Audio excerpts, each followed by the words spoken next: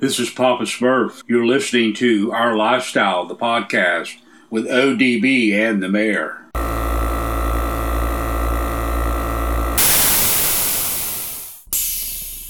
Yo, it's ODB, Our Lifestyle podcast, and we want to remind you that Bayou Showdown is going down later this year in Slidell, Louisiana at the Harbor Center. That's 100 Harbor Center Boulevard, again in Slidell, Louisiana. Bayou Showdown is November 20th and 21st. It's the weekend before Thanksgiving, so get on out and support the scene, including Custom Car Show Productions in conjunction with Mr. Sean Randall. Bayou Showdown, November 20th and 21st, Slidell, Louisiana. Check that hashtag, Bayou Showdown, or Facebook, Bayou Showdown, for more information.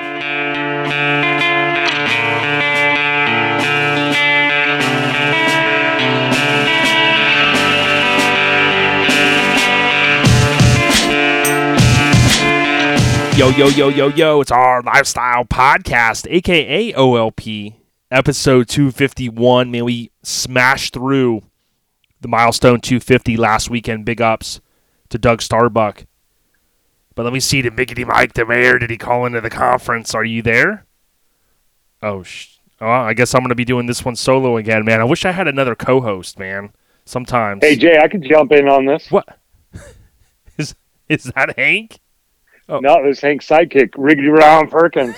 My man, they coming through in a pinch, man. I think Mike's out gallivanting around. Something about some show coming next year to Daytona. I go, Mike, I don't want to hear anything about it. Yeah, buddy. So how you been, dude? Man, I know you've had the pedal stomped, and obviously, man, just a lot going on over your neck of the woods, right, Ron? Yeah. Actually, I am not gallivanting at all because I have no vehicle to gallivant in, so I'm just at the headquarters. Reorganized the trailer last weekend. I've been doing a lot of embroidery lately. Just catching up on stuff that's not easy to do while I'm on the road. So it's kind of a blessing in disguise. Yeah, HAMMERD, weekendwear.com. Last time I was there, man, it reminds me how easy it is to shop there, man. When you hit the main page, you just go to products and tees, man. And I got to tell you, I just recently received, Ron, the DJ. Can I call it the DJ Mays shirt, or is it going to be the teal short shirt? I mean, dude, it's easier to say the DJ Mays shirt. Yeah. I mean, it's the official name is a Square Beyond Compare, but people have called it the Barbaya shirt. People have called it the teal short. Whatever you call it, you can click on it and get it for yourself. Yeah, when I talked to DJ Mays the other day, he said, "Hey, whatever you call it, I've been called worse." I love following him on Twitch, man. He's been doing really well. He's forged a path. If you're a show promoter out there and you need a DJ, look no further than Jason Barbaglia, or however you want to butcher his last name, like I always do. Look him up, DJ Mays on Instagram. You can DM him. Ron, it goes down in the DM, doesn't it? Oh yeah. That's where he gets all of his jobs at. Yeah, I mean, we'll edit this out. I mean, you're not talking about those other jobs. I mean, yeah, we'll edit that. You didn't have it for me. Yeah, I got the edit button right here. It's all gone. Okay, so, but yeah, man, DJ Mays hit the homie up, the big homie. But yeah, Ron. But also on top of that, you have the Hummer shirt. And the Hummer shirt came out pretty cool. And I always get it mixed up because was the guy's name Jimmy Wheeler? I always get I know I'm probably awry on this one. Yeah. Jimmy Broyles in Oklahoma. He's a Negative Camber member. He owns a wheel fixing business. So when Eric did the artwork, put a couple bent billets in there because that's what Jimmy's known for. And I heard news that he had sold that to a No Regrets member as far as his show down there in Oklahoma. So no longer Jimmy's, and I don't know exactly the person who did buy it, but he's no longer the owner, but he's got a fresh shirt and banner at his house to remember it by. Hells yeah, man. HAMMERD, weekendwear.com. Check it out, or click the link in Ron's Instagram bio. Well, let's jump in this episode, homie. Dude, what's kind of cool is, we try to keep things fresh. We've been mixing up the guest co-hosts. We've been mixing up topics, baking in some audio from different people. And this one's going to be really no different because we're going to keep changing it up. We've got the homie Joey Durham from Majestics. Ron, you love some lowriders, right? I mean, we came up in the same era, dude. Lowriders are the shit. Oh yeah. Being from the West Coast, I came up, listening to a lot of OLP and listening to how people got into the scene with Volkswagens and stereos and this and that. My entry line to the automotive scene was the West Coast lowrider. That's what got me into mini trucks. So, it's still something that I would love to get back into nowadays, but unlike the old days, I really can't afford the game that they're playing these days. Yeah, I think people are going to enjoy hearing from Joey. Joey's an East Coast guy. He's got strong connection to the West, talks about the history, so much more. But Joey from Majestics, Lowrider Club, well-respected out there, and he's got a lot to share, so we'll get to that. We're also going to try to check in Ron, I mean, speaking about one of your supporters, one of your biggest promoters out there, Mr. Matt Middleton, word on the street is they've got a show going down, something about a throwdown. I thought it was a wrestling deal, but apparently it's going to be called Small Town Throwdown, and it's Labor Day weekend, dude. So, you can't go wrong if you're going to be over in the St. Cloud area. You know what I mean? Oh, yeah. Yeah, that was one that we had on the tour.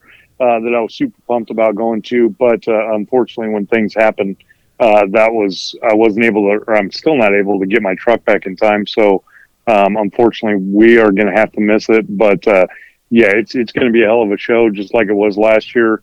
I saw Matt did a live deal yesterday. I jumped in there and chatted with him a little bit about it. We sent some raffle prizes out to him. So if you get to the show, make sure you get your raffle tickets so you can win some cool stuff. Yeah, they do it for a good cause. He'll talk a little bit about that, and I would remind everyone that Vertically Challenged, the club, puts the event on, so I know Matt sometimes gets the lion's share, right, because, Matt's always out there with his awesome wife. They're hustling, but, a lot of these shows, although there might be the one face of it, so to speak, there's really an army, so to speak, behind said individuals that are helping to be the face of it. So, Small Town Throwdown, it's going down. I think it's September 4th technically, but we'll talk to Matt hopefully a little bit later about that. This intro to episode 251, as we peel through episode 250 last week, and then we peel into 250 to 251 on our way to 300, want to thank Graphics Mafia, Buddy, and Ryan. You can hit them up, GRAPHIX, mafia.com, whether you want to wrap, some stickers, you need something for your business, a little bit of design work, they'll take care of you.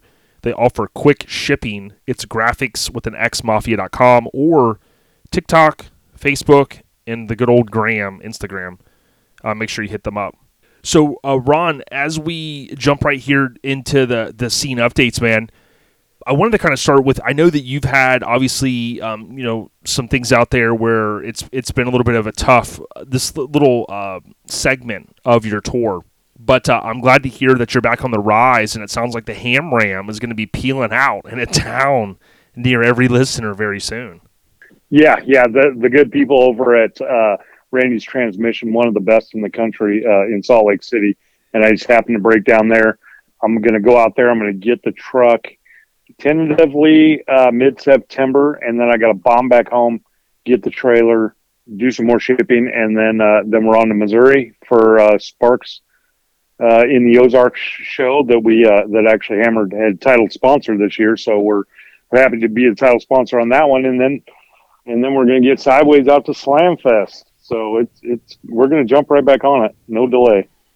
Love hearing it. And there was a rumor kind of going around, and I didn't know if I really believed it. It had something to do with there was some city you went through, and it had all these good nightclubs, gentlemen's clubs.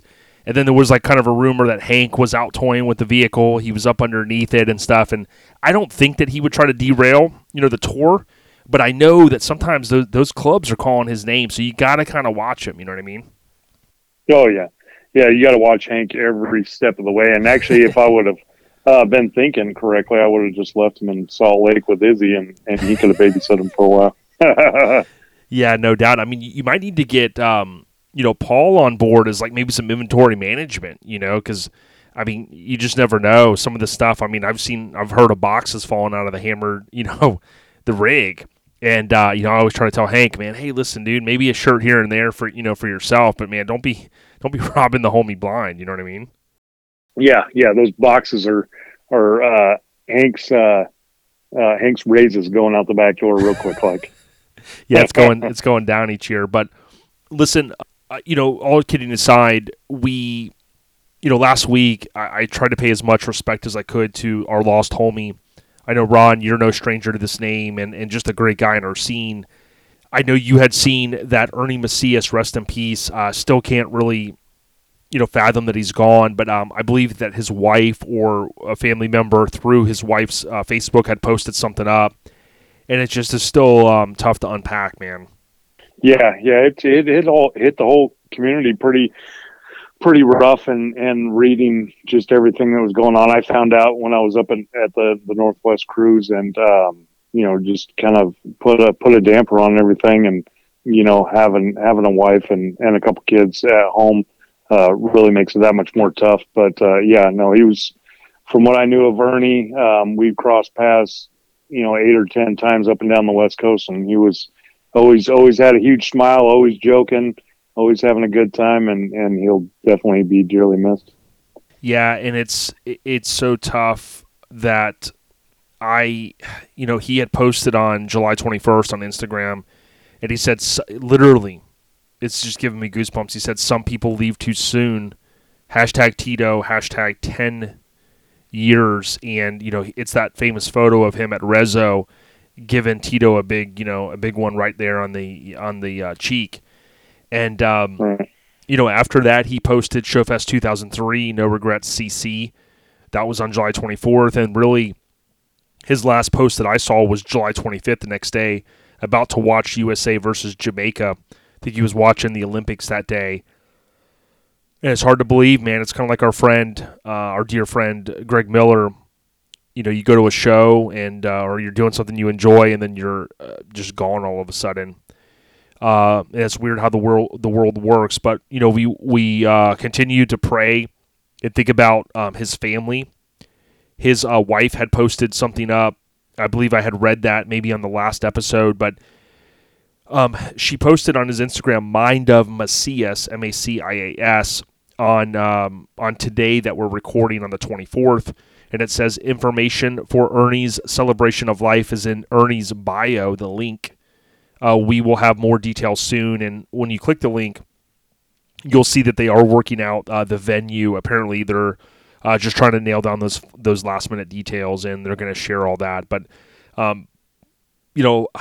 from what I can see here, it's Saturday, September 11th from 6 p.m. to 9:30. Of course, that's Pacific Daylight Time. So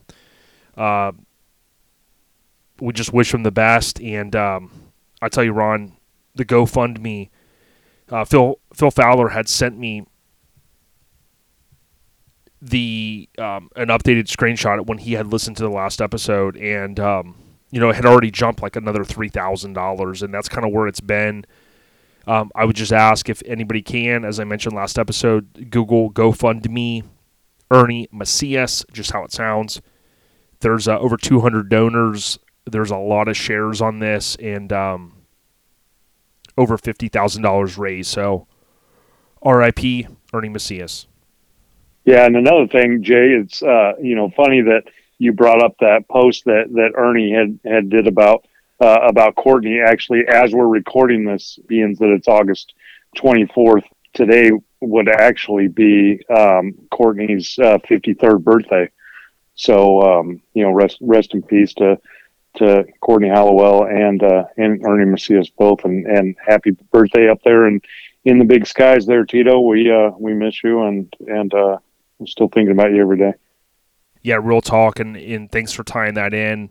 I know a lot of the NC members, to your point, will post that up typically on his birthday, so it's a great tie-in, and rest in peace both to two legends, man, that forged their own path in this scene and really united. You'll see so many NC members, but also No Regrets members say the same thing about Ernie, how he really brought a lot of people together. So rest in peace to the legends. Now, Yes, sir. Speaking of, kind of moving ahead with the digital side, so Brian Good continues to put out fantastic content all on his YouTube channel. He's dabbling in a little bit of the vlog stuff, which I love. But Grinder TV on YouTube, look up Scraping the Coast, or just look up Grinder TV. It's one of his last videos by the time you listen. But I don't know if you got a chance to see it yet, Ron. I watched it last night before I went to bed, and I noticed it was a little bit longer than his normal video. So I was really intrigued by that, and then I got to 7-8 minute mark, something like that, and then it cuts away, and I was like, oh, maybe he's going to do his little bit of his vlog, showing his travels, and of course, talking about our friends we lost and people in the scene. He does just a wonderful tribute to our friend Greg Miller, and I had some smiles on my face, but I had some tears too, man, and it is nicely done. He went back and found some of the video that he had of our friend Greg from different events, and I just thought it was real heartwarming what he did. Yeah, actually, I'm going to need to go back there and take a look at that, because I've been so busy in the studio. I haven't had a lot of time for YouTube, whether it be Frank at Custom Life or Grinder TV or our friends over at Mini Garage. I really need to get in there and check that out. I'm a couple episodes behind on the Mini Trucker Colt YouTube as well. So I just need to take a day off and sit down and veg in front of YouTube all day. Yeah, there is so much content out there, and we try to push all of it and sprinkle some out there, but obviously turning on post notifications, that'll kind of keep you guys up to date out there, all the listeners. But yeah, there's a lot of good stuff out there, and it's hard to balance it all. Now, Street Trucks, I talk a lot about these guys, but StreetTrucksMag.com, man, they're on a warpath as far as updating content. If you go to the website, you'll see at the top, usually on the most of us are on our phones these days, but you'll kind of see the very top where you can kind of scroll through. They call the headlines, and those will kind of go through their little spinning deal of what's on the homepage. I clicked through it on the website, but man, I tell you what, from C10s to the Ram pickups, and I'm looking right now, I'm seeing Billy Bob 63 Datsun here, so they've got a good mix on their homepage, StreetTrucksMag.com. And speaking of that, they were just out down for Dennis. I think it was Adam Johnson, our homie, our brother. He was out there, and they've got the top 10 trucks of Down for Dennis. So it's pretty awesome, Ron, to see someone like Street Trucks that has an amazing magazine, but they continue to get behind that digital piece as well. Yeah, I thoroughly enjoyed reading through the paper copy myself, but the way that technology is moving over, Street Trucks has done one of the best jobs of getting over into that digital media and making sure they have people to cover everywhere. So big ups to them, and I look forward to seeing that 63 Datsun down in Las Vegas this year. That's going to be awesome out there in the Gauge Media. Is that their booth down there? Yeah, absolutely. And it was pretty cool because that 63 was on a shirt, and I can't remember. It was on one of my buddies has a clothing company he does, and right. I could have swore I saw that. I don't know if it was at Lone Star Throwdown, the 10th anniversary this past February, but I swear you've seen that one, haven't you? Yeah, I mean, whoever put that on a T-shirt must have kept their ear to the ground because the T-shirt dropped the same time the truck did. So. So mad props to those guys. Yeah, and I could have swore it was a company called Hammered Weekend Wear, HAMMERD Weekend Wear. And speaking of D, it had some D in that Datsun, didn't it? Oh yeah, it's a little D. Chris won't admit it, but it's the smallest D that I've seen. Good stuff. But StreetTrucksMag.com, check it out. From an event perspective, I know, God, there's so many events out there, and it's tough to really keep up with them all. I have dedicated some time. If you go to ourlifestylepodcast.com, on the left, click on official OLP show calendar. When you get to that landing page, then you have to click where it says click here or tap here on your phone. And then you're going to get a pop-up that says, do you want to subscribe or open this calendar? When you subscribe to the calendar, I'm going to dedicate even more time to adding shows to it. But like last weekend was Severed in the Southwest. Now it's a show that I've never been to. It's the club that I'm a part of, And, Ron, it was awesome.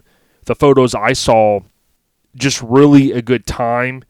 And you can check the hashtag Severed in the Southwest, or go over to Severed Ties Instagram, and you can click on a couple of the photos that they've shared there, and you can click on the hashtag, and you can see a lot of cool stuff out there.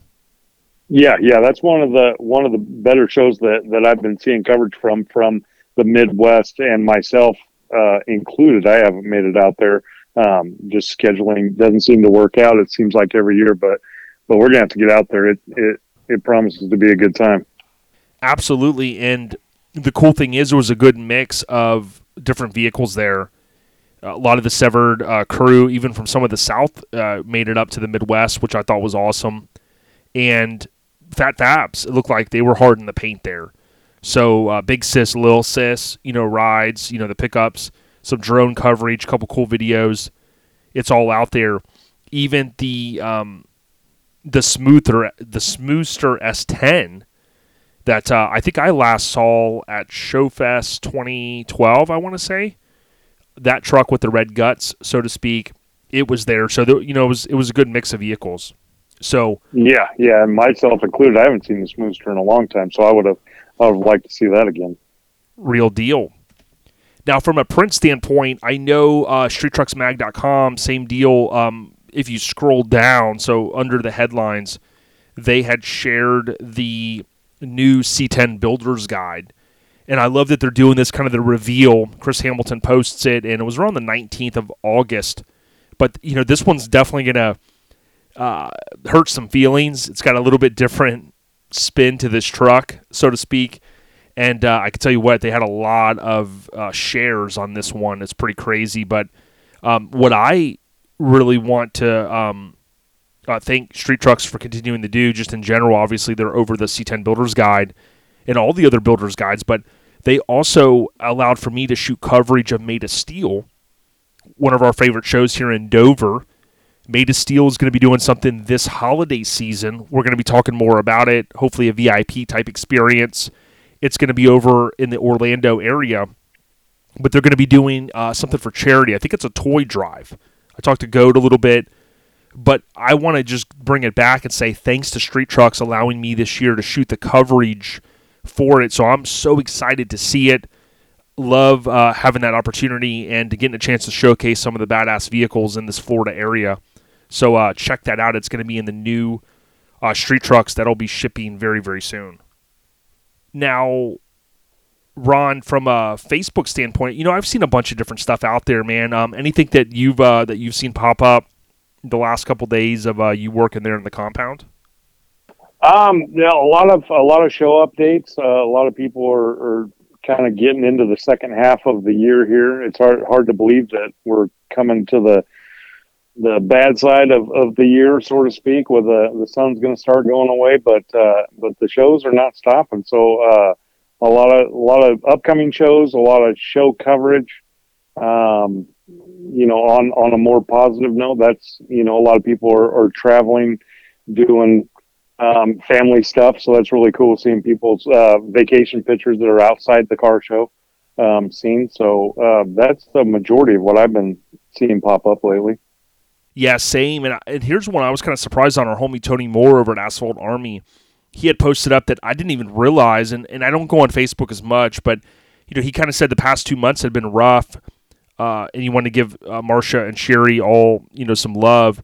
He had fractured, so he thought, his foot, and I think he went on to say that I think it was broken, and so he's been through a lot there. So it was kind of cool to hear from the homie. He had reached out the other day, and much love to those guys. Love what they do, and it looks like he's getting back in the catbird seat, launching some stuff. So I think that's pretty cool. And I think he might be cooking something up for Relaxing in the Park St. Louis next year, but I don't know, man. I mean, I could just be off basis. You know what I mean? Yeah, he's doing some pretty cool stuff. I've seen some teaser pictures from for Relaxing in the Park for next year, which is going to be another cool event going down next year. He was in that boot, I think, at Camp and Drag this year, and he was hoping it would just be kind of a spring, but I guess it was broke.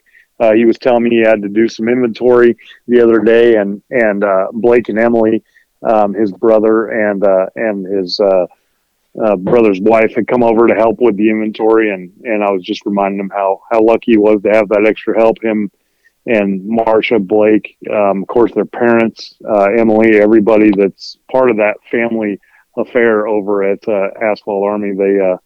They're a great team. They all work together really well. So it's cool that he's able to be able to lean on them a little bit when he's doing it one-legged, so to speak. Oh yeah, good way to say it. I missed this one a minute ago. Sean Patrick, from a show perspective, he says, "Well, we did a great we had a great time today at Thunder on the Mountain Show. Wifey brought home her first hardware for Side Toy, getting second place for modified truck. So big ups to Sean Patrick and Donna Mahaney Patrick. Love seeing those updates, and don't get a chance to talk about those great folks enough. So big ups to them. Now here's one for you, Ron. The my brother David, aka Kool-Aid. We all know him as Kool-Aid, man. I think he was trying to throw a wrench in one of your last shirts, dude. I mean, what happened to Pablo Escalade? You know what I mean? I think he flipped the script. Yeah, he totally flipped the script on me. And actually, we were trying to get that shirt out before Scraping the Coast, so I was beating him up to have him give me some reveals of the paint. But he said, "Hey, I'm not giving you any updates. Like, if you want to run the shirt, great. If you want to wait until the paint comes out, great." And I was like, "Dude, I think it looks dope the way it is in white." So we ran with it, and man, I didn't think it could look any better than that all white flat laid out. But that new blue paint with the graphics on it is something else. I'm kind of kicking myself for not holding off on the design. I know, right? It's I mean, I think it looks fantastic. I think Sketchy had chimed in and said that Maxwell did the graphics, I believe. I know he had it over at Extensive. So I gotta check in with the big homie. Speaking of Escalades, John Lopez, the big John Lopez, as my dad would say. John Lopez, he has Escalade, and he has a new tag that I think Feltham painted, I believe. And that's Project Escalade. And it's going down at Jimmy's Run and Custom. So he was teasing a little bit of that. I'm excited to see the couple more things. Scott, I call him V6 Scott. Scott over here in Florida, he has some pics here from the ice cream meetup. So it was cool to see people getting together. I thought that was awesome. And a big one I wanted to share was Orange Beach Invasion. So they did open up the pre-registration, and this was Lauren Miller. The premium section of the main street is opened up. I think you can pre-register on Orange Beach Invasion. I looked at it earlier, and I don't know if they opened that yet, but you can message her. Last year, we had approximately 170 spots open. This year, they're only going to have 115 open. You do have to get your vehicle approved as well. So one of our favorite shows, Orange Beach Invasion. It's spring break every March in Orange Beach, Alabama. And then, Ron, here's one that I saved, dude, that involves you. Good looking out going over to, I know, right? Dude, you were on another podcast, and I thought it was awesome, man. You're showing some love to the future guys of our scene. Oh, yeah. I hooked up with Dayton at Camp and Drag, and we just had a little sit down. We just kind of chopped shit back and forth, and that released, I want to say it was late last week or early this week. So that was really fun, sitting down with them and just chatting about everything Ron Perkins. It wasn't just Hammered Week and Wear. It wasn't just the trucks. It was kind of a collaboration of everything. So I had a lot of fun doing that. Excellent. Love what they do. So Future Mini Trucking Podcast, check them out. You'll see them on Facebook, and we'll link over. They use Anchor, which I think is a division of Spotify. So it's pretty cool to check out there. Now, the last couple things, I did want to give a shout out to Paul. Paul, we had shared a collage of his dually. He's got a famous dually, and it's Paul Moffat, I believe is how you say his last name, but he has the truck that he's calling Cover Dually. And Cover Dually was on a cover of Truckin'. It was featured in Street Trucks, both by BMC, Brian McCormick. Rendered by Thor, did the new rendering. He's refreshed it. It's OBS. It's got a ton of mods. It's got the old school Phantom grill still on it. and amazing color. Love this truck. So I thought that was pretty cool. And I think those are, for the most part, those are the updates that I saw from a scene perspective. Ron, anything that I may have missed?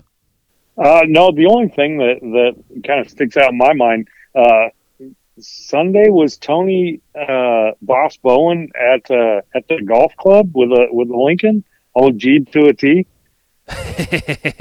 Yeah, man. So Biggity Boss Bolin, what was ironic is my homie had hit me up about doing a rental and for a vehicle. And I've been wanting to dabble in that, and I've been kind of planning on some stuff. And I checked with Tony, and Tony was like, well, hey, I could take care of this one. And so he got all the duds on. He went through the 65 gold bricks and did a bunch of maintenance, little things that he wanted to do. And, of course, it's a Lincoln. We still had a couple hiccups that Saturday night, but ended up being a couple that, I can't make this up, Daniel Smith of Smithworks, I talked to him the next day, and he was like, yeah, I was at a wedding last night. And I was like, okay, I mean, there's probably a lot of weddings. And I was like, well, where was the wedding? And he was like, well, over in, like, Trinity area. And I was like, at a golf course? He's like, yeah. I'm like, dude, this is kind of getting weird. I thought he was messing with me. So it ended up, he was actually at that wedding that when the bride and groom came out, I guess, there were probably people inside still doing their thing, eating, whatever. And the bride and groom came out about, I think Tony got there at 9:30. And, it turned out he was at that wedding. And, dude, that was crazy. But, yeah, man. That is funny. Yeah, and speaking of Daniel Smith, I meant to mention this last week. He's in one of the videos that Grindr TV did, which was got a bunch of views. It's painting Finnegan's truck. So Mike Finnegan, as many of you know, was a mini trucker. He's been on this podcast. And Daniel Smith was kind of tied in there. I think Tamco was as well. But I would highly suggest you check it out. But I just happened to call him on Sunday to check in with him, and he said that, and I was like, dude, this is weird, like Twilight Zone shit. You know what I mean? Right. What are the odds? Yep. The scene update is brought to you by Garage Gear Clothing. You can go to garagegearclothing.com. Free shipping in the U.S. Hit them up. garagegearclothing.com. They have ladies, kids, men's. They have stuff as low as $5 with stickers. And, of course, they've got Garage Girl as well. So, garagegearclothing.com. Hey, Jay, I don't know if it's just my calculator, but my calculator is telling me that all of Garage Gear Clothing ships in the continental United States for free. Is my calculator wrong? Well, I've got this little scale over here, and I just weighed this package. And for some reason, I've got this garagegearclothing.com tool, like you were just talking about, and it's telling me like it would normally be $15 to ship it, but it's saying if I were to ship it, through Garage Gear Clothing, it's free. So I don't know how that happens, Huh. I guess my calculator's right then. Yeah, I don't know how you do it, Ron. I mean, you are possibly, I don't want to say David Copperfield, but you're like a Chris Angel. You know what I mean? Like, you just make stuff happen. I love this, man. All right. I was trying to think of Harry Houdini's name, then I was like, well, I don't want to use that one because, I mean, dude, that guy kind of, he kind of died during one of his, as Chris Angel calls him, he calls him, I want to do a demonstration. I'm like, I don't want to see any demonstration. I'm out, dog. Yeah, no kidding. The way he talks and stuff, he's like, it's a demonstration. I'm like, I don't want to see it. I mean, that's the way, dude. I've seen Hank on a Saturday night in the club, like start talking to the ladies. Like he will talk like Chris Angel, and dude, they just flock over, bro. They'll leave their little VIP space, and they'll be in his space, going, dude, this is the new VIP. You know what I mean? Yeah, out back by the dumpster. We got Hank's VIP out by the dumpster. And just be flocking to the dumpster. Crazy. Oh man, dude, that's where they stash like the expensive bottles of wine, and then they're, you know what I'm saying? So I don't know, man. It's weird how this stuff goes down.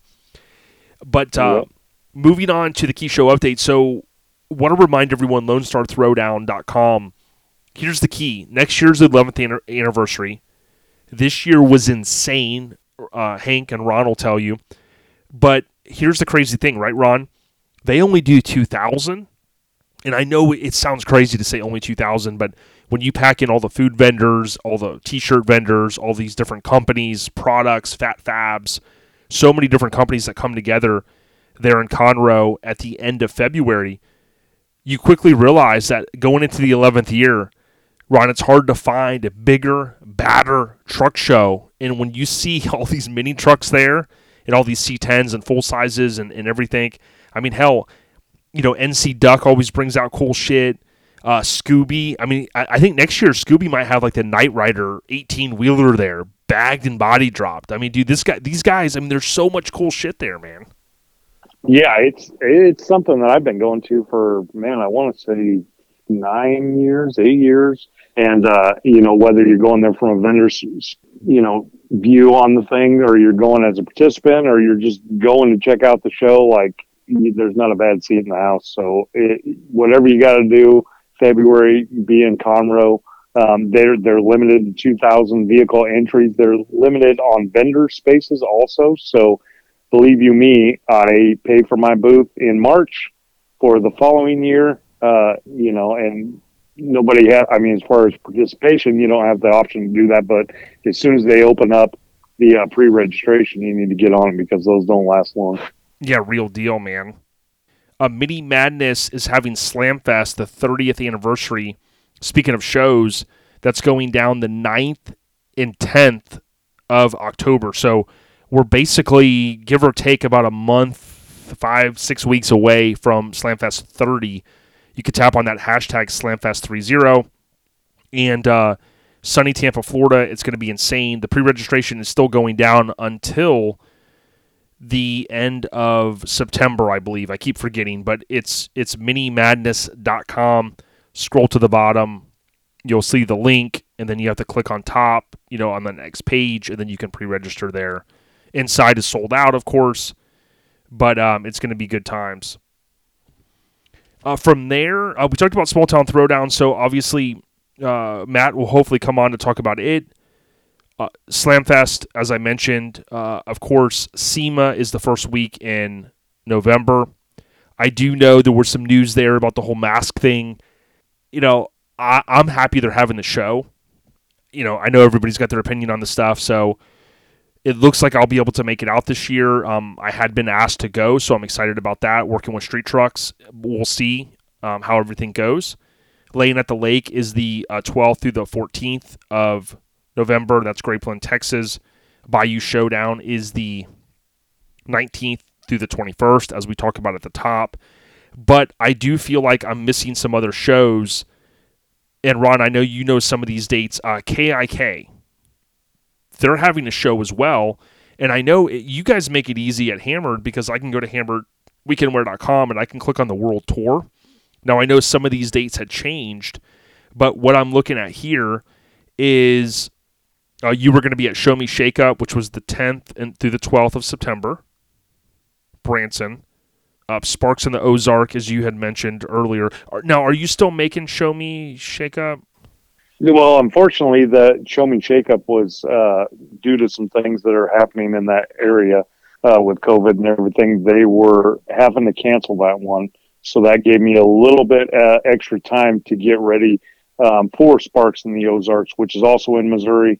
And like I said at the top, that it was title sponsored by Hammered Weekend Wear. Yes. So we'll relaunch the tour there, and then of course Slamfest Last Resort is the one that you had mentioned earlier that KIK is a big supporter of in Jennings, Louisiana, just before Laying at the Lake in Grapeland, Texas, and Bayou Showdown. Yeah, fantastic. Yeah, so Last Resort, the 22nd through the 24th in Jennings, Louisiana, as Rickety Ron had mentioned. Yeah, it's tough to keep up with all these, and what I need to do is every time I sit down, I'll start putting some dates in, and then I realize like maybe a show changes. Oh, I forgot this one. So I've had some fine folks actually reach out and say, hey, you're missing this one on the calendar, and that means a lot because, one, they're subscribed, two, that they've kind of noticed, and we're going to keep this going. I mean, we're the only, I think, entity that I know of that does the digital experience like this, and a lot of it is because we're trying to plan vacations and, long weekends and stuff like that around time off, so it just makes it a little bit easy. So thanks, Ron, for helping me pull the nose of the plane up there relating to the Key Show updates. Right. Now, the Key Show updates brought to you by the West Coast Influence. It's simple. If you want to support the West Coast Influence, go to minitruckfilm.com. You can order the Blu-ray or DVD. And by doing so, you're supporting the scene, you're supporting Radar. He spent his own money to produce this documentary-style DVD. Check it out, minitruckfilm.com. Last few updates, podcast updates. I did post the new YouTube flip-through for issue 39 of Mini Truckin' Magazine. Some of you think I'm crazy, but I'm going to go through all 269 issues of Mini Truckin'. And some of you might be going, well, why? We get a lot of love, a lot of views on these videos, and some people are, often are looking for their dad, or for looking for their mom or dad's vehicle, featured vehicle from like 1990, 1994. We're all getting older, right? These kids are getting older, and they're going, hey, my dad's truck was in a magazine. It was an orange and pink one. Do you know what issue? Well, now we've been able to pretty much put together so you can scrub through them, watch them, whatever. But you have to go out to YouTube and search Our Lifestyle Podcast. Ron, you've heard of YouTube, haven't you? Or you're on a different kind of tube where I don't know, some weird shit, huh? Yeah, YouTube is my second favorite video experience online. Right. So yeah, I've heard of it. Not my first favorite, but it's a close second. Now, don't be hanging out with the smut smuggler down in the smut bandit down in Naples, because there has supposedly been, you can't make this up, a string of stolen, I don't want to call it paraphernalia, but stolen smut. So, you got to watch out. Mike is a mailman. So, just be careful, the circles that you're hanging in, Only in Florida. Florida man and Florida woman. The Florida man, yep. All right, podcast updates brought to you by Joey at Get Decked. Say it time and time again. If you are a show promoter or you are a vendor and you want to put vehicles or images on a skate deck, look up Joey at Get Decked. He's got the best service out there. Ron at Hammered Weekend Wear, as well as OLP, we approve this message because, Ron, you commissioned some decks from Joey as well. Yeah. Actually, we got a hold of Joey at the beginning of the year. We had 30 decks made for the U.S. tour, which is our pick of the tour stops. So that will be we will be getting back on that here in October. And if anybody is looking for 5 random awards that I was not able to give out at these 5 shows that I missed, I'll make you a good deal on them. I love it. And maybe get Hank to sign a couple, that's going to immediately get the value up a couple hundred points, Right. So, send those decks off, get them graded, all that kind of stuff, But authenticated. Yep. It ain't rocket appliance, you know what I mean? If you're a Trailer Park Boy fan, you know that one, it's just not rocket appliance. But Joey at Get Decked, he's on Instagram, he's on Facebook. All right, so the Airhead Nation updates, a couple here that I had saved from Facebook, and there's a couple tough ones. Lauren Miller, Greg's daughter, she talked in her post recently about how she bounced back. She hit a little bit of a tough spot, as you can imagine, a little bit of depression, anxiety, and being a nurse and losing her dad and having this wedding come up. You look at this post and you're just like, man, how could one person juggle all this? So much love to the Miller family, especially Lauren. A lot going on. I'm glad to see she's smiling and she's doing what she can. And we know it's been a tough road for her. So much love to Lauren Miller. Now, Craig Braid, as I call him, CB Cooper, right? If you listen to the last episode, it kind of ties in CB, DB, and then Cooper, just because it's a Pacific Northwest thing. He actually changed his profile image. I love it.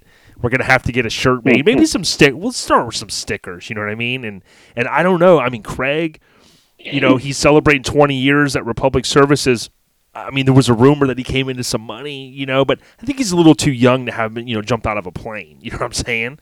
I don't know. You know him from up there. Next time you're rolling with him, he's always got, some money on him. So I don't know, man. It's kind of crazy.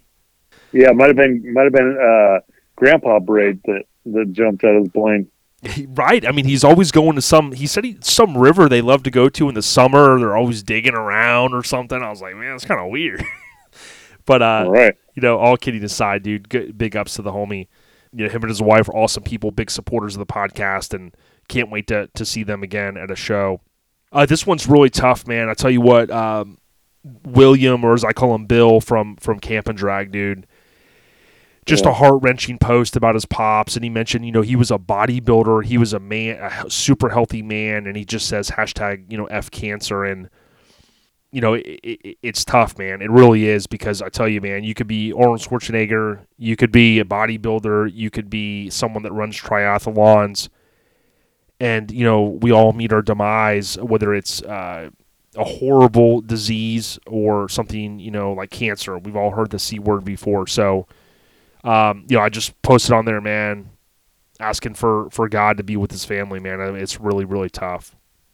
Yeah. The image that Bill had posted was really, really shocking. I actually lost my pops to cancer, and it's devastating what it can do to a person, and just seeing that image is really eye opening, and it kind of brings back some painful memories for me, but we wish Bill and his family all the best as they're going through this.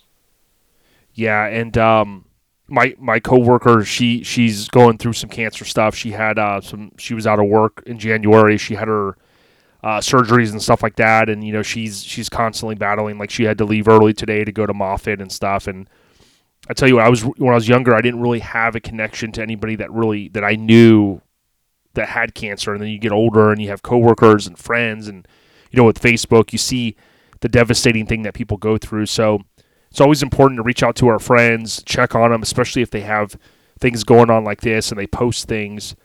Check on the homies, comment, text them here and there, and just make sure they're doing okay, because there's a lot as we get older. It's a lot to deal with.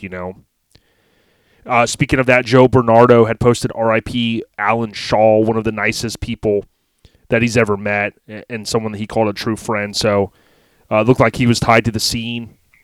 Rest in peace to the homie. And then last but not least, a little bit of a positive thing, Chris Jurgensen says, well, today is a big milestone of 900 days sober for me, coming up on 2.5 years of sobriety. So I'm seeing more and more of that. I'm seeing more and more rappers and hip-hop folks as well, like an Eminem, like a Crooked I, which is now known as King Crooked.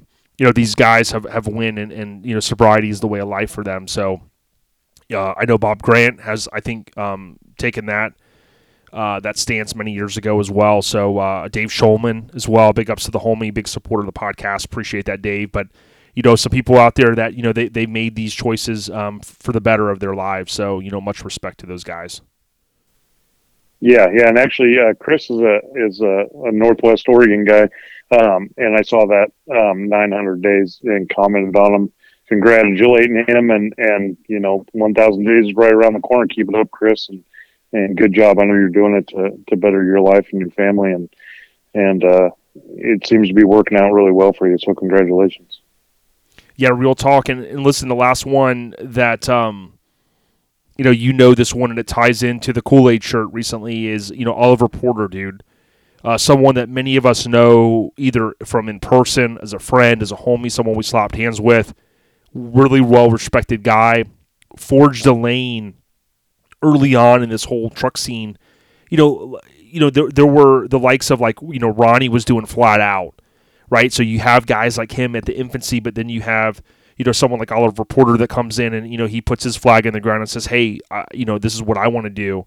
And, Domination video, had just spread like wildfire all those years. But, Oliver won Mini Truck of the Year with his Toyota. He's got the IF Customs tie-in. We saw that truck many places. But I say all that because many of us know Pops, which was Oliver's pops, his dad, and we met Pops through going to shows, right? He traveled with them even before my dad was really hitting shows with me, and it was a devastating loss. I mean, after we lost Ernie, news broke about a week ago that Pops had passed away, and much love and respect to Oliver and his family, and I hope that they can make it through this tough time. Yeah, that was a tough one. To hear that Pops had passed away. Oliver, we became good friends when he shot my truck 15 years ago for the video, and he's come out here quite a few times, stayed at my house. we went to Blazer games when the Phoenix Suns were in town. He'd come fly up here. I'd let him borrow my truck. He'd get photo radar tickets with it. And Pops is just a great dude. And up until maybe 3 years ago is when I first learned that his government name was Dennis. I just always called him Pops. So, rest in peace to Dennis, Pops, and he'll be missed as well. Yeah. Thank you for saying that, man. And Oliver, if you hear this, or some of the homies that hear this, text him and let him know. He did chime in on a post. I did not tag him. I want to thank Joshua or Josh Irwin, Coalition Wagon on Instagram. He had passed the news on that he had passed away. I had talked to Kerry at IF Customs a couple days before, and he just said, "Hey, one of our friends on the West Coast, his dad's not doing well," and I had an idea who he was talking about, and he didn't want to share too much. But Joshua, thanks for letting us know. And we were able to pass the word on, and when we did, Oliver did chime in on it, and he said he wouldn't be responding to messages, and rightfully so. He's got a lot going on, but, rest in peace to Pops, as you said. So, with that being said, I want to thank Colorado Custom Wheels for the continued support. Love their products. You can go out to coloradocustom.com. You can message them on Facebook or Instagram. Michael and team will take care of you. Although there is obviously, I'm sure, constraints out there with different wheel companies and products. I mean, there's all kinds of supply constraints. Just know they're doing their best to satisfy all their clients. ColoradoCustom.com. Again, Instagram and Facebook. They also go by CC Cycle Wheels, which is their motorcycle wheel division. Dude, we've covered so much this week, man. I really appreciate you taking the time. I do want to let everyone know that Mike is doing okay. I know he's been super busy. We joke around a lot, but, check in on your friends, text them, call them. Don't be strangers, It's easy. It's easy for time to pass by. I do it sometimes, too. I saw today, Chuck Dog texted me last weekend, and he said, "Hey, how's it going?" It was Sunday, and I was just trying to kind of detox a little bit, just clear my head, and, I didn't text him right back, and I saw it today. So it was important for me to message him back and say, "Hey, man, it's been a day or so. I appreciate you checking on me. How you doing?" So check on your homies, Facebook, Instagram, DMs, calls, FaceTime. I mean, there's a million ways. Freaking WhatsApp. I know Hank is on, he's telling me about all these other kind of apps. I'm like, man, I don't know, dude. Some of these apps are kind of a little borderline, illegal. You know what I'm saying? But seriously, right. check on the homies, because I know Hank checks on his, But, Ron, I appreciate you taking the time, bro. Anything else you got, dude, for the Airhead Nation, for everyone out there, man? I mean, any hints on what's coming? Anything? Yeah, I mean, as we do 2 T-shirts every 2 months, September 1st is coming up. We gave a little teaser with most people guessed the front end of the orange car that we released. So that's just kind of a little teaser there. And I don't know if you were able to catch the teaser of the second one, but we put a couple teasers out there. You're going to have to tune in. Wednesday, September 1st, we're going to drop 2 new designs. That will be going to the following Wednesday. So it'll go September 1st, and then the pre-order will end September 8th. So you have a couple days, and then you can enjoy your long Labor Day weekend, and then you have a couple more days to get back in on it. And we will launch those 2, which are, I'm like short for words, because these 2, I haven't seen a pair of shirts come across my email that have been as badass as these in a long time. So you guys are definitely in for a treat. But unfortunately, I'm not going to give anything away here. You're going to have to wait until the 1st of September. Yeah, real deal, man. And, it's just you're always talking about just the tip. It sounds like that's, you're good at just kind of giving just you mean, like when you say that, you mean just a little bit of information, right? Is that what you were trying to say? Yeah. You can't give them the whole thing. Just the tip. Right. Just like for a minute, a second, or something like that. I mean, just a little bit of information is what you're talking about. Right. Okay. Exactly. Okay. We're on the same page. Cool.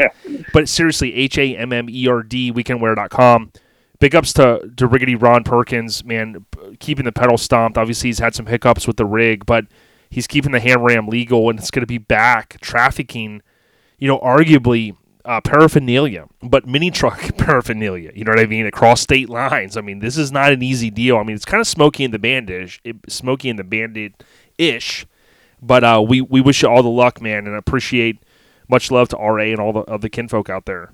Yeah, no, I appreciate that. I'm super excited to get back on the road. I hope everybody will come visit the relaunch of the U.S. tour in Knoll, Missouri, the first weekend in October. Hammered Weekend Wear presents Sparks in the Ozarks. So come on out. It's a great show, great after party. It's just a hell of a weekend. When I lived in Missouri, it was a lot of fun, and now I'm back on the West Coast, and I'm willing to travel 2,000 miles to get there. So that's what kind of show it is. Real deal, man. Love hearing it. We're getting ready to roll into some audio with Matt from Vertically Challenged, and then we'll roll into the audio with Joey from Majestics. I hope you guys enjoy the weekend. Be safe out there. We're getting ready to get up to Labor Day weekend. Just a reminder, I'll be at C10 Intervention with Street Trucks. So if you're going to be out in that area, come check us out. If you're going to be in Florida, go to Small Town Throwdown. It's a great show that weekend. You'll hear more about it here in just a minute. But Ron, dude, it's always real deal, brother. Yeah, no, I appreciate you having me on and letting me co-host. And I will see you bright and early for Slamfest. Slamfest 30 coming up soon. All right, brother. Have a good night. All right, appreciate you. We got you.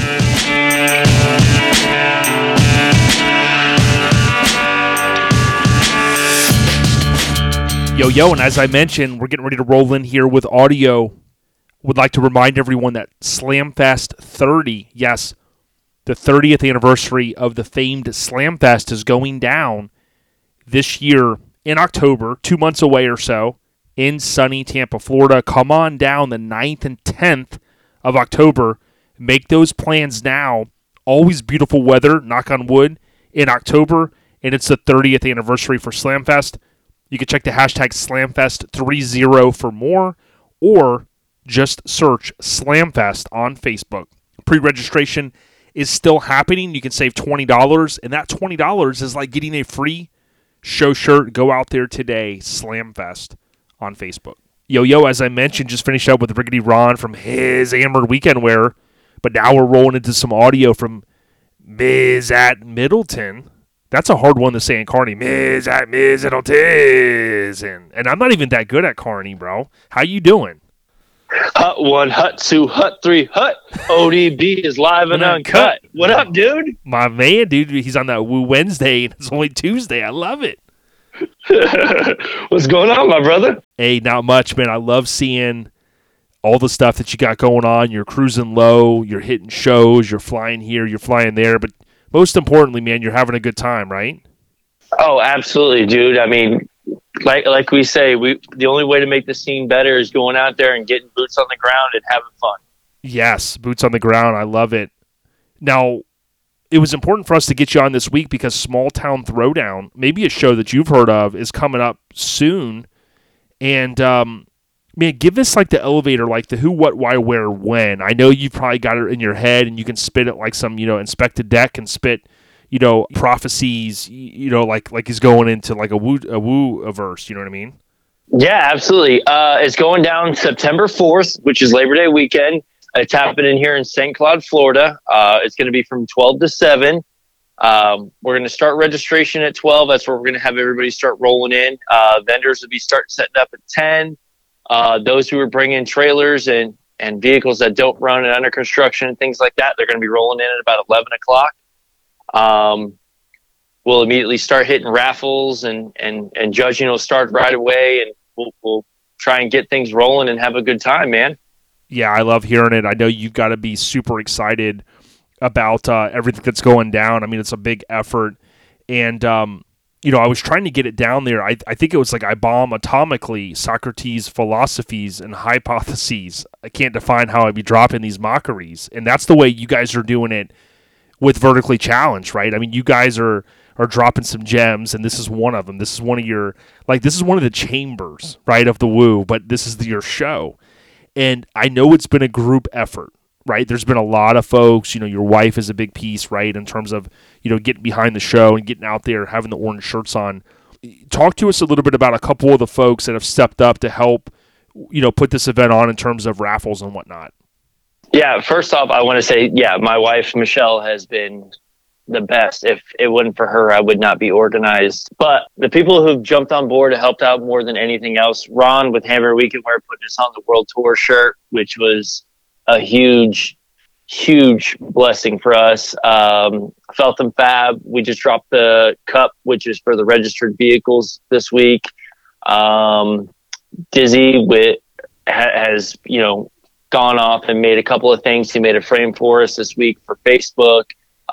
Damien's thrown in some of his killer backpacks for us to raffle off. You guys have stepped up and given us a bunch of stuff to raffle off this year. I mean, Graphic Disorder knocked the artwork out of the park like they always do, and seeing it in actual print, dude, just wait until you get your shirt. Just wait. Yeah, I can't wait. And, Graphic Disorder kills it with all of these different, artworks for shows and brands and all that stuff. And I couldn't agree more. The DeCorvers, they apparently loved it for some reason. I don't know why, though. I don't know. Kim just nailed it. She just nailed it right on the head with it this year. Yeah, it was something. But big ups to the DeCorvers. They've got Sparks in the Park. It's going down April 1, 2, 3, 2022. Dude, you can't do an April, like a 4, 1, 2, 3. I mean, that's almost like an April Fool's deal. You know what I mean? I don't even know if the show's going on. I don't know.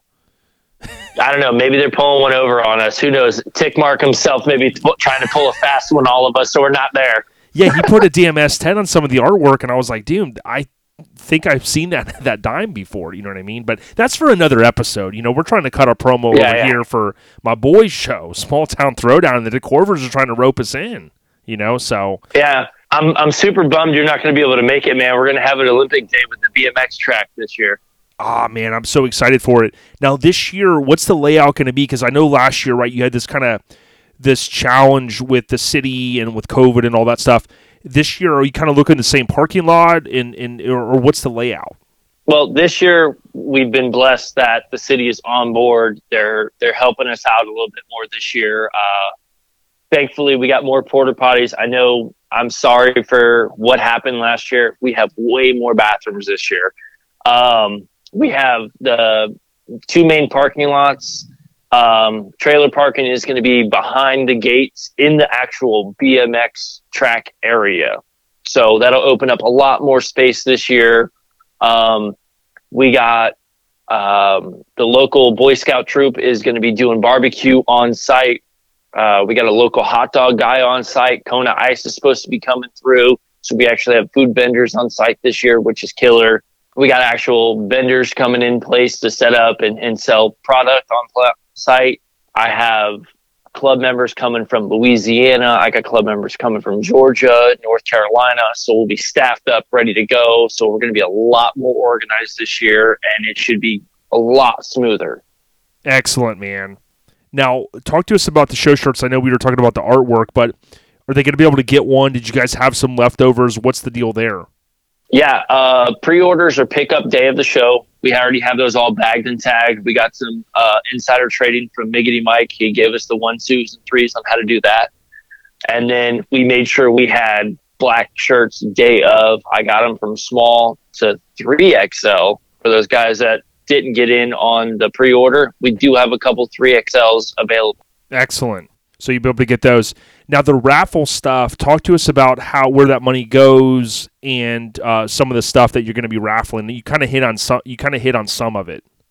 The raffle items, all of the proceeds from the raffles are going to go to multiple sclerosis, which is the charity that we do every year.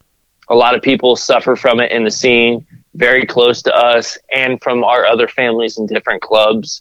So it seemed very fitting for us to try and give back to a disease that has no cure. So we have Billy the Kid is going to be doing a cooler for us this year. He's going to be painting it up. That's going to be a cash raffle that we're going to auction off. A lot of the other items that we have include Devil Boy Media, Damian Davis with the backpacks, which are super rad. Asphalt Army sent us some shirts this year. Hammered Weekend Wear sent us some shirts. You guys stepped up and gave us some items to raffle off. KIK stepped up and threw us some stuff. I know we got one or two more items, but we're going to have a couple of secret items too that we're going to throw in their day of and announce. Excellent. Yeah. Small Town Throwdown going down in St. Cloud. If you haven't had a chance to check out their artwork, go to Instagram, type in Small Town Throwdown. You can check it out there, or on Facebook, of course, Small Town Throwdown. What's cool is I've been telling everyone, don't give it away. There is an Easter egg that's in the artwork. It's really epic. Eric, Brant, the entire team over at Graphic Disorder really killed it. And, what would be awesome is Adam the Woo. He's real big on YouTube. It'd be cool if he could come out, if you could somehow get him out there. He lives in St. Cloud. He's got a place there, and then he's got a place over in the West Coast. He's kind of hard to get a hold of because he's not really on social media, as you would think. But, every time I see him in St. Cloud, I'm like, man, I wonder where Matt's at. Where's Vertically Challenged? You know what I mean? That would have been super rad if he could come out. Yeah, I mean, I would love to have him come out and just hang out and spectate, which spectators are free. You guys didn't know. Oh, yeah. It's good stuff. So if they get there at a certain time, they can pay to get in the event with their vehicle, right? You have some awards you're going to be giving away. Any other key information you wanted to share? Be mindful. It is a public park. There will be kids playing around. Please be respectful of the park. If your kids want to bring bikes and skateboards and stuff like that to ride the track or the BMX park, just know that that's a separate entity and they'll probably have you sign a liability waiver, but I'm pretty sure that you'll be able to ride the track as an Olympic day for the BMX standpoint. I know the skate park is open. You can go in and out. Wheeler was rolling around last year with his kids. I know the Schulman's kids were out there rolling around, having a good time. So that's one of the things that we love about this location. It's so family welcoming, because the kids get to play and have fun while the parents get to chop it up and look at cars. Excellent. You and Michelle do a fantastic job of getting out and going to as many events as you can, networking with people from east to west. And that goes for all the Vertically Challenged folks, right? You got a good bunch of kinfolk that get together to put this one on. I'm excited to see what you guys do this year and some of the photos that I'll be able to check out. As you mentioned, unfortunately, I won't be able to make it. I'll be over on the West Coast at C10 Intervention. But, you guys are building upon this, and for anybody that's out there, a listener, you may not recall, this event used to be a different weekend. And because of COVID last weekend, it could be a blessing in disguise. You guys moved it to, was it Labor Day last year? And then that's when you said, hey, we could make this weekend work each year going forward. Well, the year before it was Memorial Weekend. We were originally going to be a Memorial Weekend, but with COVID, it pushed us back to September. So we decided, we checked with Craig because last year Battle in Bama was on Labor Day, and we checked with him to see if he was going back to his original weekend, and he was. So we're like, all right, cool. September works for us. We'll keep it in September. Let's make it a holiday weekend. We're real close to the theme parks. All the other surrounding attractions. You can make a family weekend out of it, go to the beach, whatever. Yep, exactly. That's awesome, homie.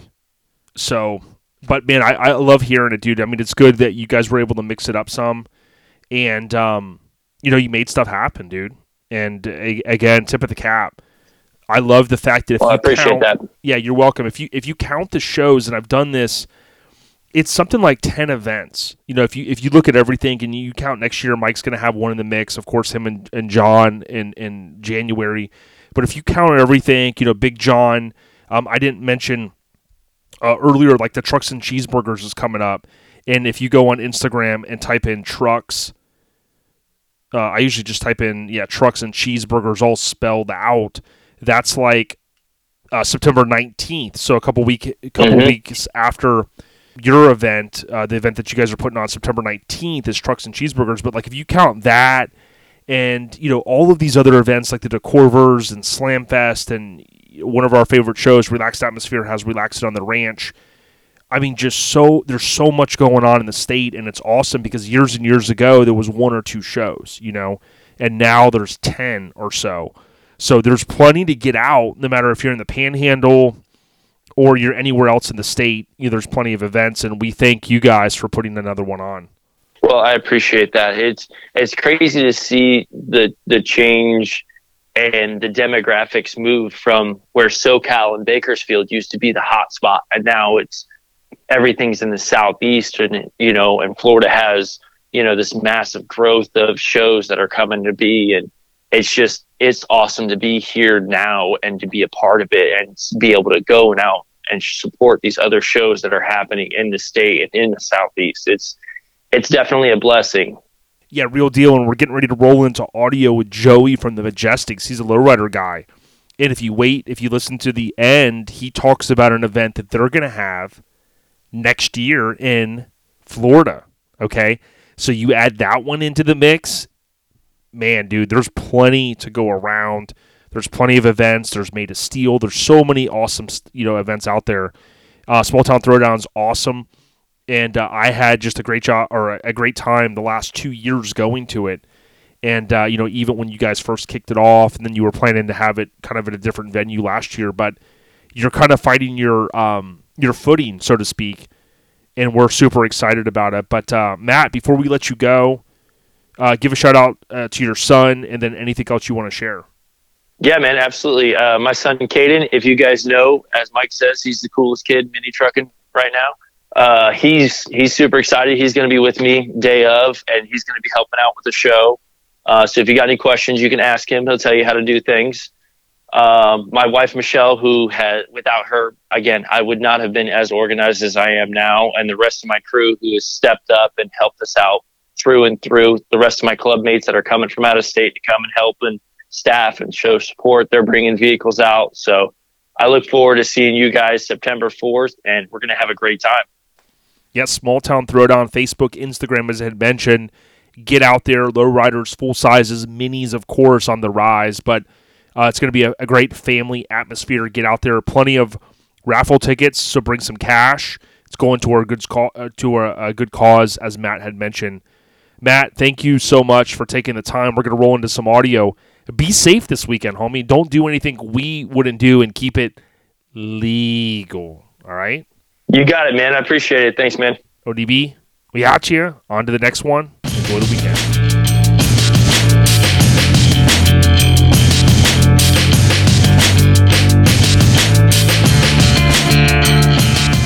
Yo, as I mentioned, this is an awesome episode. Been so excited for a while to bring on our friend Joey Durham. My brother, what's going down from the Majestics? How you doing? Hey, what's up, homie? How you doing today? Hey, everything is good in the hood, man. Really appreciate you taking the time. It was cool meeting you not too far, ago over at the Roosters cruise-in deal. So yeah, man, it's been a pleasure getting the chance to know you, Joey. Yeah, no doubt, man. That was a good turnout there, and they welcomed me real well over there, man. I enjoyed it. I'm looking forward to next year. Yeah, I can't wait, man. I wanted to kind of ask, maybe give a little bit of background about yourself. Who's Joey Durham? Well, I'm the president of the Majestics Daytona Beach chapter, worldwide Majestics. Let's put that in there. And I've been a member for 21 years, and enjoying every minute of it, man. The clubs took me to a lot of different places in the country, and I got to meet a lot of people. So we're going to stay on this journey for a lifetime. I love hearing it, man. When I first slapped hands with you, I was like, dude, this guy knows this stuff, man. I'm looking at this car. I'm looking at, just different little things, and we're going to talk all about it. I kind of got this awesome vibe that, when I was growing up in the 90s, there's so many things came to mind, right? The Ice Cube video, It Was a Good Day, and things like that. And I want to hit on that. But, talk to us a little bit about kind of where you grew up, because you did actually grow up on the East Coast, right? Yeah, actually originally from Cincinnati, Ohio. Okay. And then I came down here. I've been in Florida, 26, 27 years. Mm-hmm. So, yeah, pretty kick ass. Now, I got to ask you this. Back in your days, because I kind of imagine we're probably around the same age. Did you grow up, like a lot of us, into BMX or skateboarding, or kind of what was the stuff, as a teenager that you were getting into? Were you starting to see Lowrider Magazine and that was the gateway? Well, my father owned a mechanic shop in Cincinnati, Ohio. So, I was a little kid running around the shop. And, originally I was around like muscle cars, Chevelles, Camaros, stuff like that. But then my brother, he had started getting into the Cadillac game. So up there where the shop was at, it was in the hood of Cincinnati. So, we were seeing like the Oldsmobile 9.8s like on Public Enemy's front cover, Yes. and then, we had Oldsmobile 98s, Cadillacs, shit like that. So, back then we were just rolling, nobody could afford hydraulics. So we were rolling air shocks with the 30s and Vogues. And that's kind of where it started. And then I moved down here to Florida. I was actually originally living in Pinellas Park when I first moved to Florida. And then I was like driving trucks then, and I was down at St. Pete, and I seen this Monte Carlo like busting a 3-wheel. And I said, man, that's the first time I've seen it in person. I've seen it on videos and stuff like that. So I had to make a U-turn, and I know a lot of guys from over your way probably remember this shop. I pulled up to a shop called Plan 9 Hydraulics in South St. Pete. Yeah, I remember hearing about that place. Yeah, and that tells you how long ago, I went back from. That was where I got my first car hooked up with hydraulics. It was actually an Orley setup, if that tells you anything. Oh, damn. Yeah, man, that's a little throwback right there. Yes, sir. Yes, sir. I had an 87 Monte Carlo Luxury Sport that I put that on with some Supremes. Dude, man, all these terms are bringing back great memories, and it's crazy that depending on where you grew up in the country, maybe you were into certain things. Some guys on the West Coast, maybe they were into surfing. Some of us got into mini trucks because of this and that, but like what you're kind of talking about is like in your area, man, it was like the certain cars you saw, and that was something that just bit you, and you're like, damn, dude, this is what I want to do.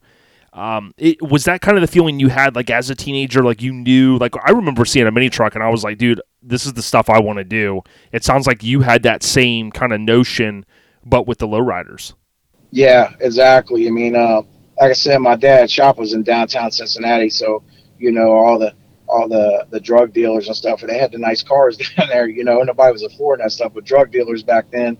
And I was like, but my brothers, he was, we got cars through my dad, and we were fixing them up with parts, through the shop, like we, wheeling and dealing with people to buy wheels or trade all stuff. And yeah, it was in my blood at a young age, just being at my dad's shop, So. Yep. Yeah, that's killer, man. Now, like when I think about the Majestics, I want to talk about kind of like the club stuff too, but when you think about, before I get to the Majestic stuff, right? Were there certain clubs that you saw up there in that area that you remember, or like do you think a lot of what you were seeing was that kind of from that West Coast, like the Eazy-E, and I like to kind of use him, but like you think Above the Law and you think NWA and all that stuff, a lot of that is what drove the term, Six Trey, Six Foe, that type of thing. Do you think it was around that era when other guys were starting to see that, and that was helping to build the lowrider momentum, so to speak? Yeah, I mean, I found a lot more history on it since I've been in the Majestics, from the West Coast in. I mean, I think that's what started the vibe hard on the East Coast, was them videos and all that. I never really got into the whole car club thing until I came to Florida. And one of the first guys I met, and he had a mini truck, was Jimbo. And I know a lot of guys know Jimbo. Yeah. And, so actually the first club I was ever in was Fly Customs. Damn, okay. Yeah, so that's something I hadn't even thrown your way before we talked. So, yeah, I had my Monte Carlo that I told you about with the Supremes and Fly. And then after that, I had a 63 Impala 2-door hardtop. Got it. Okay, wow. So, see, that you already know where I was going, because I kind of wanted to know maybe what you had before, what you got now. What are some of the good memories? What are some of the good memories you had in those early rides, man? Man, some of the good memories I had was when we had all, and this is kind of going with the whole collaboration like you and I talked about. When I was in Fly, Jimbo come up to me and brought me into the club But you know what the good memories I had was, you got to remember that club was a lot of mini trucks and like, you know, import cars and stuff. And then here I come, and there was a few other guys with the lowriders, you know. So the good memories I had was everybody collaborating together and mixing together and getting along and cruising together. Them were the good times, you know. Nobody was separating each other from, you know, lowrider to mini truck to import car, you know. Yeah, and I appreciate you saying that, because I think, like, you know, there's a lot of different genres now, especially you got stance guys, you got, you know, this and that.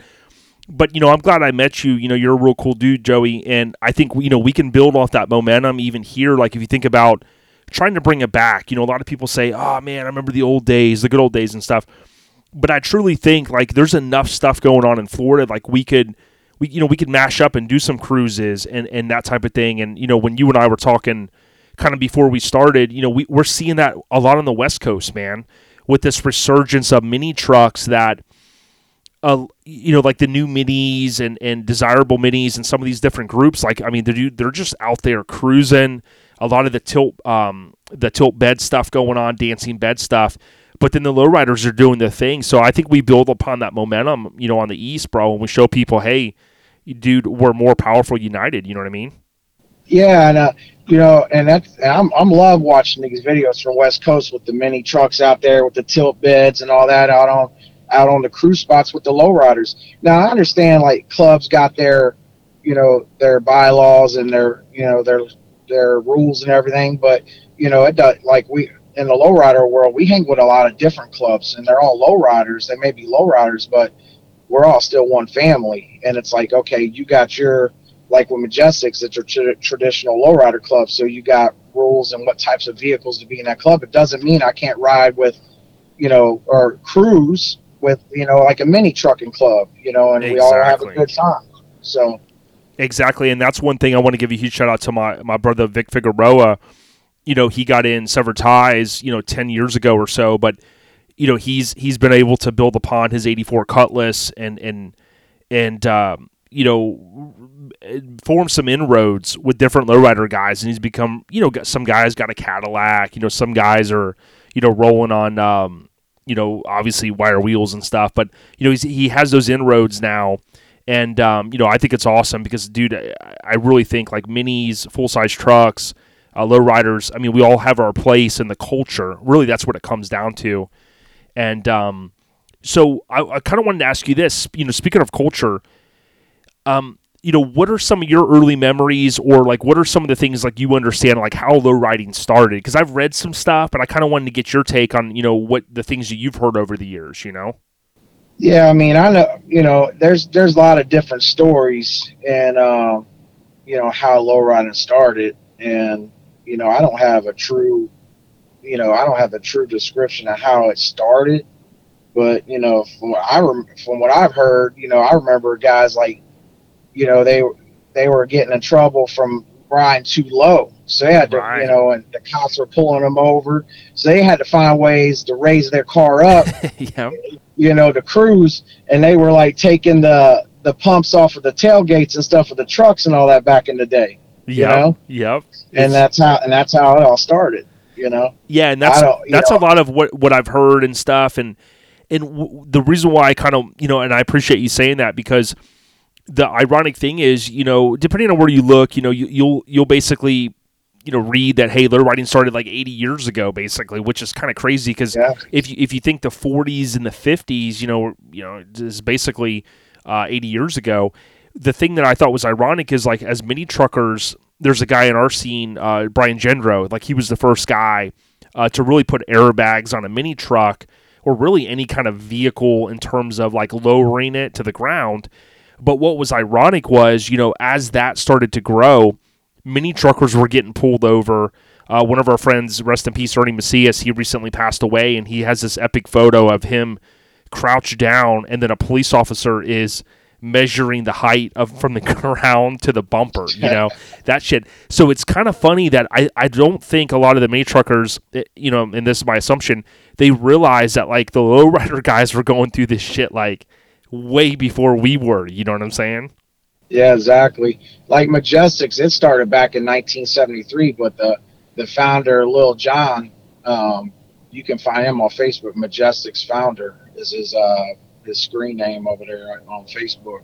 He started Majestics in '73, but he was in a club. He had a club prior to that called the Persians, man. And man, I love talking to that guy because he's got so much knowledge of the the early the '60s and '70s with low riding, and yeah, so we're proud about that, man. Is just having I'm proud of being in a club that's got so many years under their belt, and still having the founder involved. Yeah, straight up and down. And to Joey's point, search Majestics with an S, of course, _ founder. Just found him here, and man, a lot of cool stuff, a lot of history. One thing that I had noticed, doing some research, it talked about like lowrider car culture in LA in the mid 40s to 50s. Initially, a lot of Mexican American youths, lowering the cars and stuff like we talked about. There's like the motto that I've always heard, like slow and low. And that seemed like that was the thing in the beginning. And really, you could even argue now, I mean, I love riding my Lincoln slow and low, you know what I'm saying? But I think that whole philosophy is really maybe one of the underpinnings, right? I mean, it's like you have the style of the car, but, you're not trying to win a race. You're out there to cruise. Yeah, without a doubt. I mean, even in the lowrider scene, you got different types of lowriders now. You still got the guys that just want to cruise, where like me, I just want to cruise low and slow. And then I got people in the club and friends from other clubs that, they're into the hopping, so it's about how high you could get now, so. Yeah, absolutely. And I want to hit on that. Now, speaking of that, I wanted to ask you, Joey, like when you think of, there's a couple cars we could talk about. One, before we get to yours, of course, which I'm excited to talk about. But when you think about lowriders, I've always thought of like something you'll see oftentimes, and I know there's even there's a big article out there on the National Museum of African American History and Culture, right, in this website, and there's a bunch of information about lowriders and stuff. But to me, like when you see the ones out of like the 70s and the 80s that stick in my mind, like it really was an expression of like who the person was, right? These crazy interiors, stuff you still sometimes see today. I mean, even engine bays done with material, right? Crazy. But like, is that, when you think of the cultural side of it, right, and the expression of the person or that family that built that car, I mean, is that something that you've continued to see over the years going to lowrider shows? Oh yeah, absolutely. I mean, it's still going on. Your car is, a representation of you, representation of your club. And it's still going on like that, So. Yep. I agree. I highly recommend that. And the paint to me too, right? I mean, that's such an expression of, the person and the crazy paint jobs that I've seen. I mean, the undercarriages. I mean, all the detail work of the engraving and stuff. It's mind blowing to me what the lowrider crew can, what different guys and ladies as well can put into their vehicle. Oh yeah, I mean, everybody's pocket's different. So we always we appreciate everybody's getting out there. We're trying to keep this tradition alive, and it's us to keep the younger generation involved. Like I got my kids out in the garage, wanting them excited about it. I got, as a matter of fact, my son's my vice president. He's building an '87 Monte Carlo. Damn. So I'm proud that. Yeah, and unfortunately, I'm his dad, so I made, he did a frame off. He did first lowrider, and he's doing a frame off. So, but and it's taking him longer, but he's appreciating it and he's learning a lot. And so yeah, I mean, everybody's different. You got from mild to wild. You got your traditional lowriders, which is more of what my car is, and then you got the hoppers too, and then you got the guys that's still in the lowrider game that's taking their cars back to almost the original look. That's came back strong. So have hydraulics, but everything looks factory, like it came from the factory. Yeah, 1,000%. We're talking with Joey Durham from Majestics, and you can follow Joey on Instagram. It's Joey, Joey, Majestics with an S. Go check it out because we're going to talk a little bit about his car. Well, first off, I want to compliment you because a lot of times, like, you'll see a dad and the kids and, working on a car, and you'll see this awesome comment that people will make. They'll say, raising them right, and as a car guy, we all kind of feel that. It's like, hey, you're out there, they got the kids washing the car, building one, that type of thing. I think you nailed it, Joey, like trying to get the younger generation to use their hands and do things absolutely. Like what we love. I mean, that's a great thing, man. Yeah, I got my son out there. He's 8 years old. Always wanting to help. Even my daughter, she's 6, always wanting to help me, whether it's handing a tool or just sitting out there with me.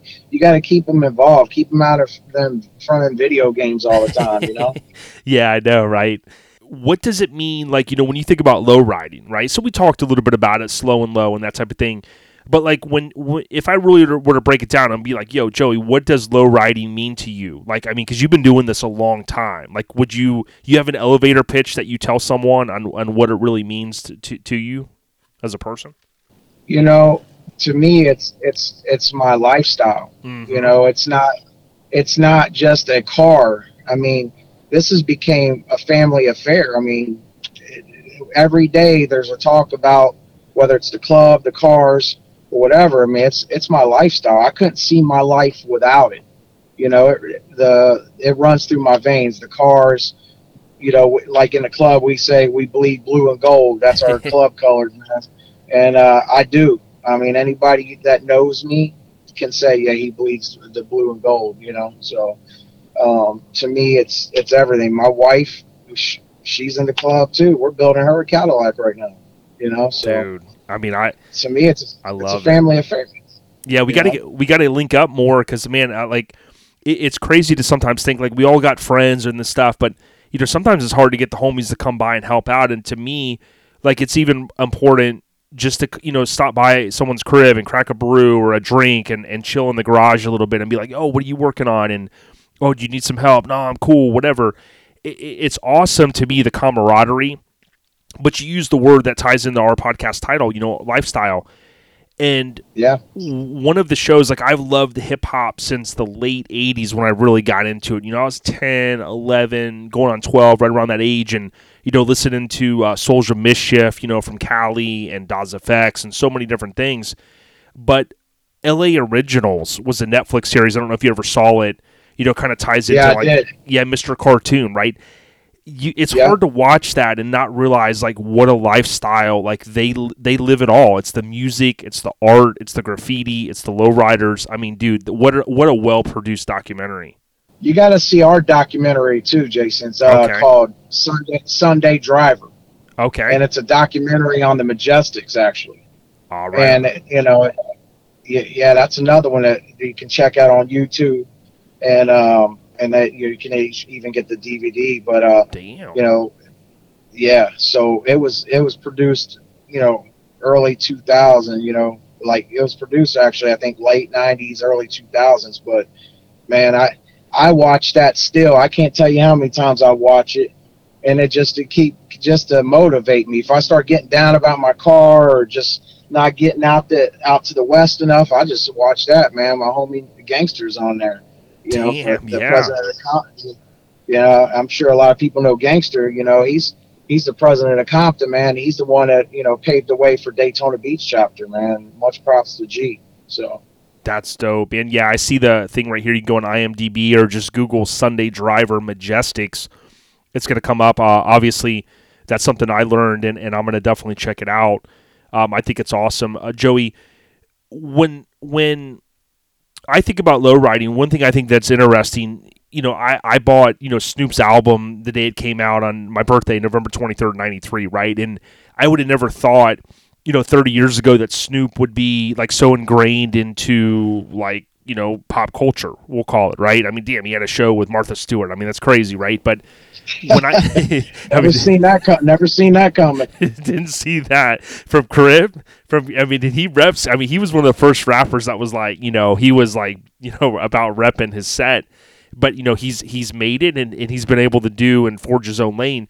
But I also think about lowriders, and when you think of how they've crossed into mainstream. I mean, if you look back at movies, we talked a little bit about there, obviously, but TV commercials, I mean, hip hop, etc. Are you ever amazed at, just an enthusiast, right, and a member, of course, of Majestics? Are you ever amazed at the crossover that lowriders have got to at this point? Man, I'll tell you what, kudos to them guys, man. It makes me proud to see lowriders in the mainstream. You know what I mean? And I'll tell you what, that's what I think has helped it come back strong, is the most recent ones, the most recent movies and stuff that's been out there in the last few years. The last 2 or 3 years. So, you know what, that me being in the game long as I have, even when lowriding was dying out here, man, I still kept it 100, you know? Yeah, I love hearing that. It didn't matter to me that, what it was, lowrider was strong. Then you had all these other, people started getting into other types of cars or it died off. And then you have these movies come out and then lowriders getting strong again. Well, I'm glad that people took the opportunity, these producers and stuff, to make the movies like NWA and then the other movie Lowriders to help bring it back over, at least on the East Coast. West Coast has always been strong, as we all know. Oh, yeah. Yeah, it's amazing. I follow kind of a weird tie-in here, as I follow Tony Hawk very closely on Instagram, social media. I just love, seems like a super nice guy, and he's obviously been skating forever, but he'll post an old video of like the late, I don't know, not late 80s, maybe early 90s, early into mid 90s and he'll say this is when skateboarding was like really starting to die off. And I think back and I remember there was that era that skateboarding in general, like the kids grew up a little bit and then the other kids weren't really into it as much. And there was that period where I guess it kind of just nosedived off. And it's weird how stuff goes in cycles. And like to your point, like I never really thought of lowriding kind of dying off, but to your, I guess, your recollection is that there were on the East Coast, maybe it plateaued off a little bit. And to your point, I mean, I love seeing that it's coming back full force, man. Yeah, me too, man. It's cool. Like right where I live outside of Daytona. Right in the city I live in. It's cool. People would never know, but there's like 3 or 4 different lowrider clubs right here in this town, and some of the hottest lowriders you see right here where I live at. Mm-hmm. And it's cool, and we're it's the older guys. We're still keeping it alive, and but now we're all working on finalizing cars, and I'm just looking forward to getting out there cruising again, man. Yeah, for everybody sure. Looks at my car, everybody looks at my car and goes, "Are you ain't gonna drive that? I'm driving that car." Yeah, it's so killer. And you just mentioned some of the rappers. I mean, I remember in my younger days, my friend Paul Lane, one of my best friends, I mean, he really got me, ingrained into, he was a big fan of NWA and MC8 and stuff like that. So, like, I started looking at the album covers, and you look at, Compton's Most Wanted, that amazing overhead shot down into the Impala, and, like, I just was like, dude, I love this stuff. Now, granted, I've never owned a lowrider, so to speak, but I've always felt like I've read about it, I've listened to music, I know enough about it, but to make me dangerous, so to speak. But like when I think of Eazy-E and I think of cruising down the street on my 6'4", and then you got Dre and Snoop, they do Let Me Ride and Above the Law, King T, MC8, all these different guys. But I remember seeing Ice Cube's It Was a Good Day video, and as a young cat at that time, I just could not take my eyes off that car. We would VHS record the videos and we'd go back and rewatch them. And I have to give a lot of credit. I mean, granted, like we've established, right, lowriding was done way before that. But I do think that the late 80s into the 90s, a lot of those rappers helped to really like propel it for, I mean, even if it was us on the East Coast, man, and I got to thank those guys for that. Yeah, I agree, man. I mean, I think that helped the rise of lowriding out here on the East Coast for sure. Oh, yeah. I mean, without a doubt. I know I was a youngster, and I remember saying one day, I was like, I seen nothing but a G-Thing video. You know what I mean? I said, I'm going to own me a 64 Rag one day. Oh, yeah. You know? Yeah, and you know what was crazy, and I think back, and I've only mentioned this probably a few times over the years, is when that stuff came out, I mean, I was going to Pineview Middle School in freaking Lando Lakes, right? I mean, no one had ever heard of it. But I tell you what, so many kids had those Chronic hats, right? We all had the Chronic tape, and we didn't know really, we hadn't really had any of that Bobonic. But man, we were like, "Yo, man, we're gonna get some stuff, man." Because I mean, dude, it was like a cultural phenomenon, dude.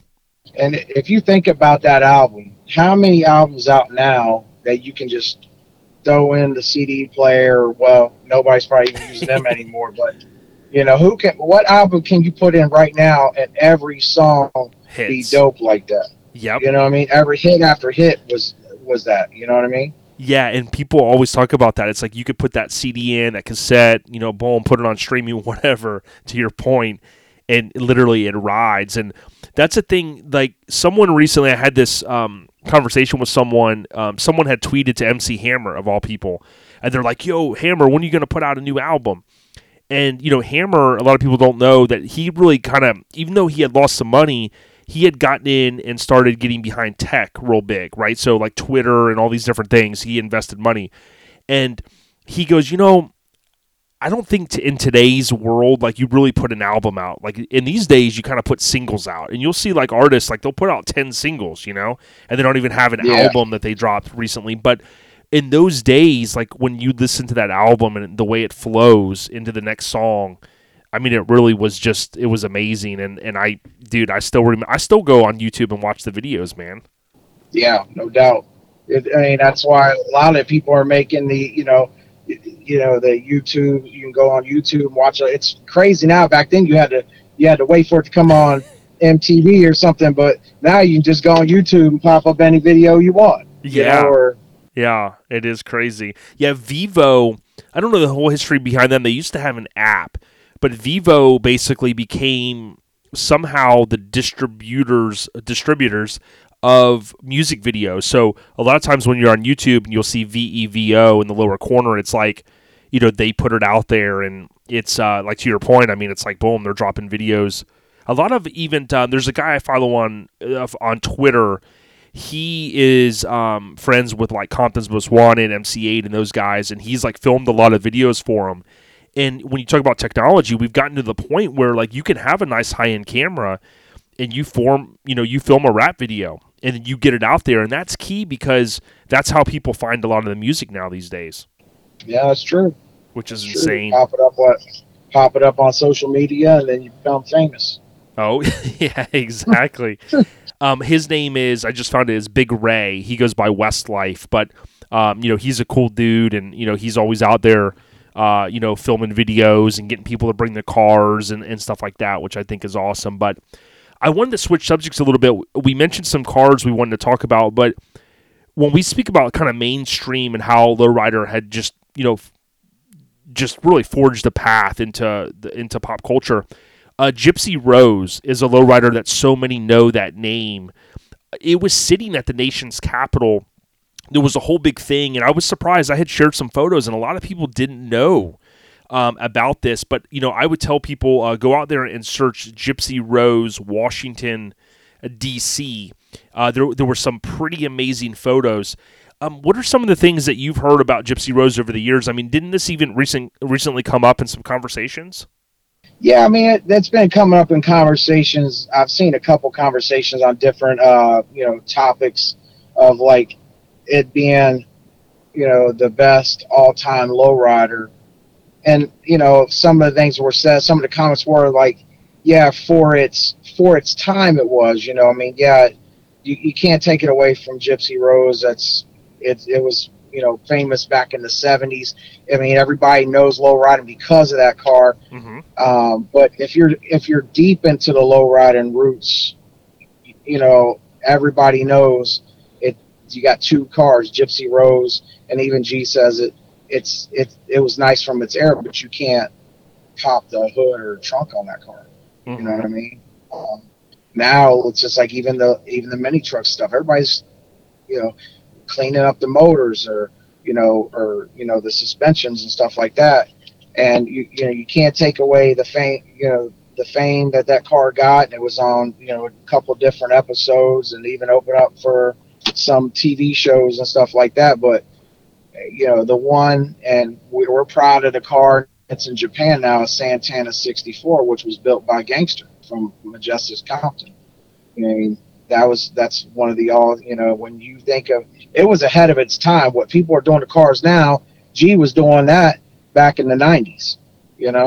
And it's a beautiful car. You got to pull it up, Santana 64. Yeah, because I remember it was like it was kind of a white, not white, but it was kind of a whitish base coat, and it had a graphic that went down it, and it had just some really cool colors. If I remember correctly, that was the one that you're talking about. Yeah, it was the bandana theme. Yes, that's what it was. Yes. Yep.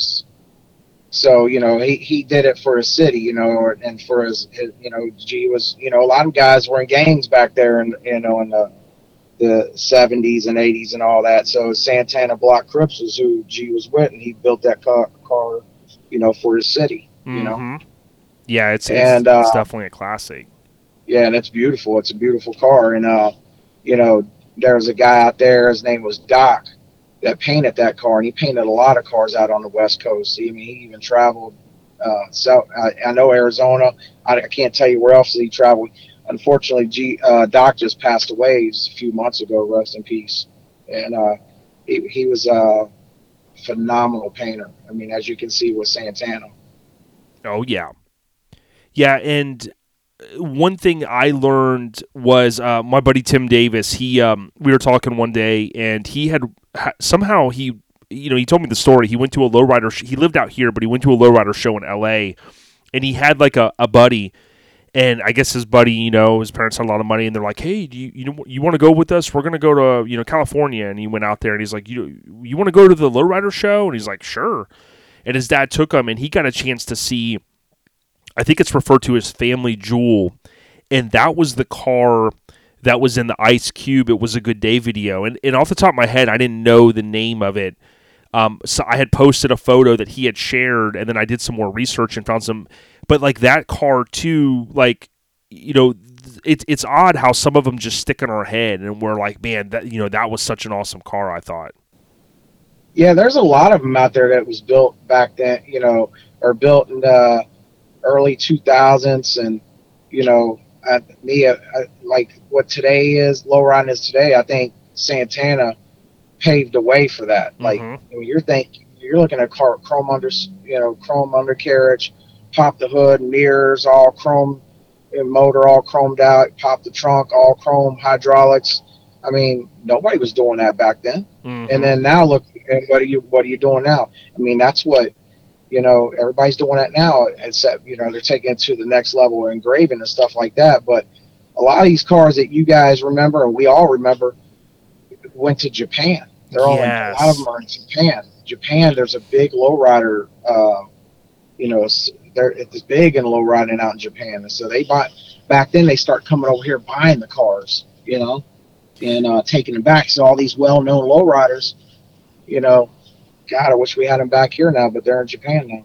Yeah, for anyone that's a fan of Boys in the Hood movie, I had picked up the Blu-ray a couple years ago. Rest in peace, John Singleton, and a lot of the actors and different characters in the movie. But if you watch it with the audio documentary or the audio from the director, he talks about the car that was in that movie. And John Singleton makes kind of a joke, and he goes, I had an opportunity to buy that car, and I passed it up. And he goes, I really wish I wouldn't have. He goes, it's in Japan now, and it's worth a lot more money than I could have bought it for. And like just imagine. I mean, we're talking about some, like with the Santana, but then you think about some of the ones that were in a famous music video and things like that, and you just go, God, I mean, those cars are, probably worth a lot of money because people just would want to have that now, of course. Yeah, of course. And, now Japan, they, of course, they're building their own cars now. So I don't know if a lot of that transfer of buying cars from the U.S. and getting them over there is still going on. They'll buy from guys like G. Like G built the big body a few years ago. Gangster, he built a big body Cadillac 94, and it went to Japan. you know, and that was just a few years ago. But they love him out there. He's like a celebrity in Japan. Yeah. No, that's cool. And I do see, whether it be lowriders, mini trucks, and like even BMX bikes, and I'll take it one step further, like even Nike Air Jordans and things like that. The Japan culture they really love and embrace like what we do here, and I think people may not realize that as much. That, I mean, there's so many other countries that emulate what we do, where they love the lowrider culture that was, I mean, arguably was started here in America, and you know, I think that's just amazing, dude. Yeah, I mean, there's a lot of the big lowrider car clubs that are here in the States. They've got chapters out there in Japan, including Majestics. We got a chapter in Japan. We got like 41 chapters total. That's insane, dude. Yeah, 41 chapters now, man. It's grown like crazy since I've been in the club. But Japan has started a lot of their own chapters, obviously by the blessing of whoever the founders were here in the United States. But it's a big lowriding community out there. Yeah, and you know, I want to talk about your car in a few minutes. One car that I really appreciate, and maybe not a lot of people know about this one. I had the opportunity to write the feature for Slammed Mag, and there's a guy on Instagram, if anybody wants to check it out. It's a totally different kind of Impala. His name is 64 and then Kamal, Kamal, and his Impala is basically, it's pretty much like doored. I mean, the thing is so low that you can't even see the rear wheel at all, right? But it looks like a normal lowrider. It's just super, super, super low, right? A little bit lower than you would maybe see just, you know, cruising out there. And when I look at, you know, what he's built and then having the opportunity to ride it for Slammed, for this one we actually titled it like Sixfo, Sixfo, and I had an opportunity to look at so many of the high-end photos and like how much detail work goes into it, and I just thought to myself, man, those guys over there, they really can put together some pretty sick vehicles.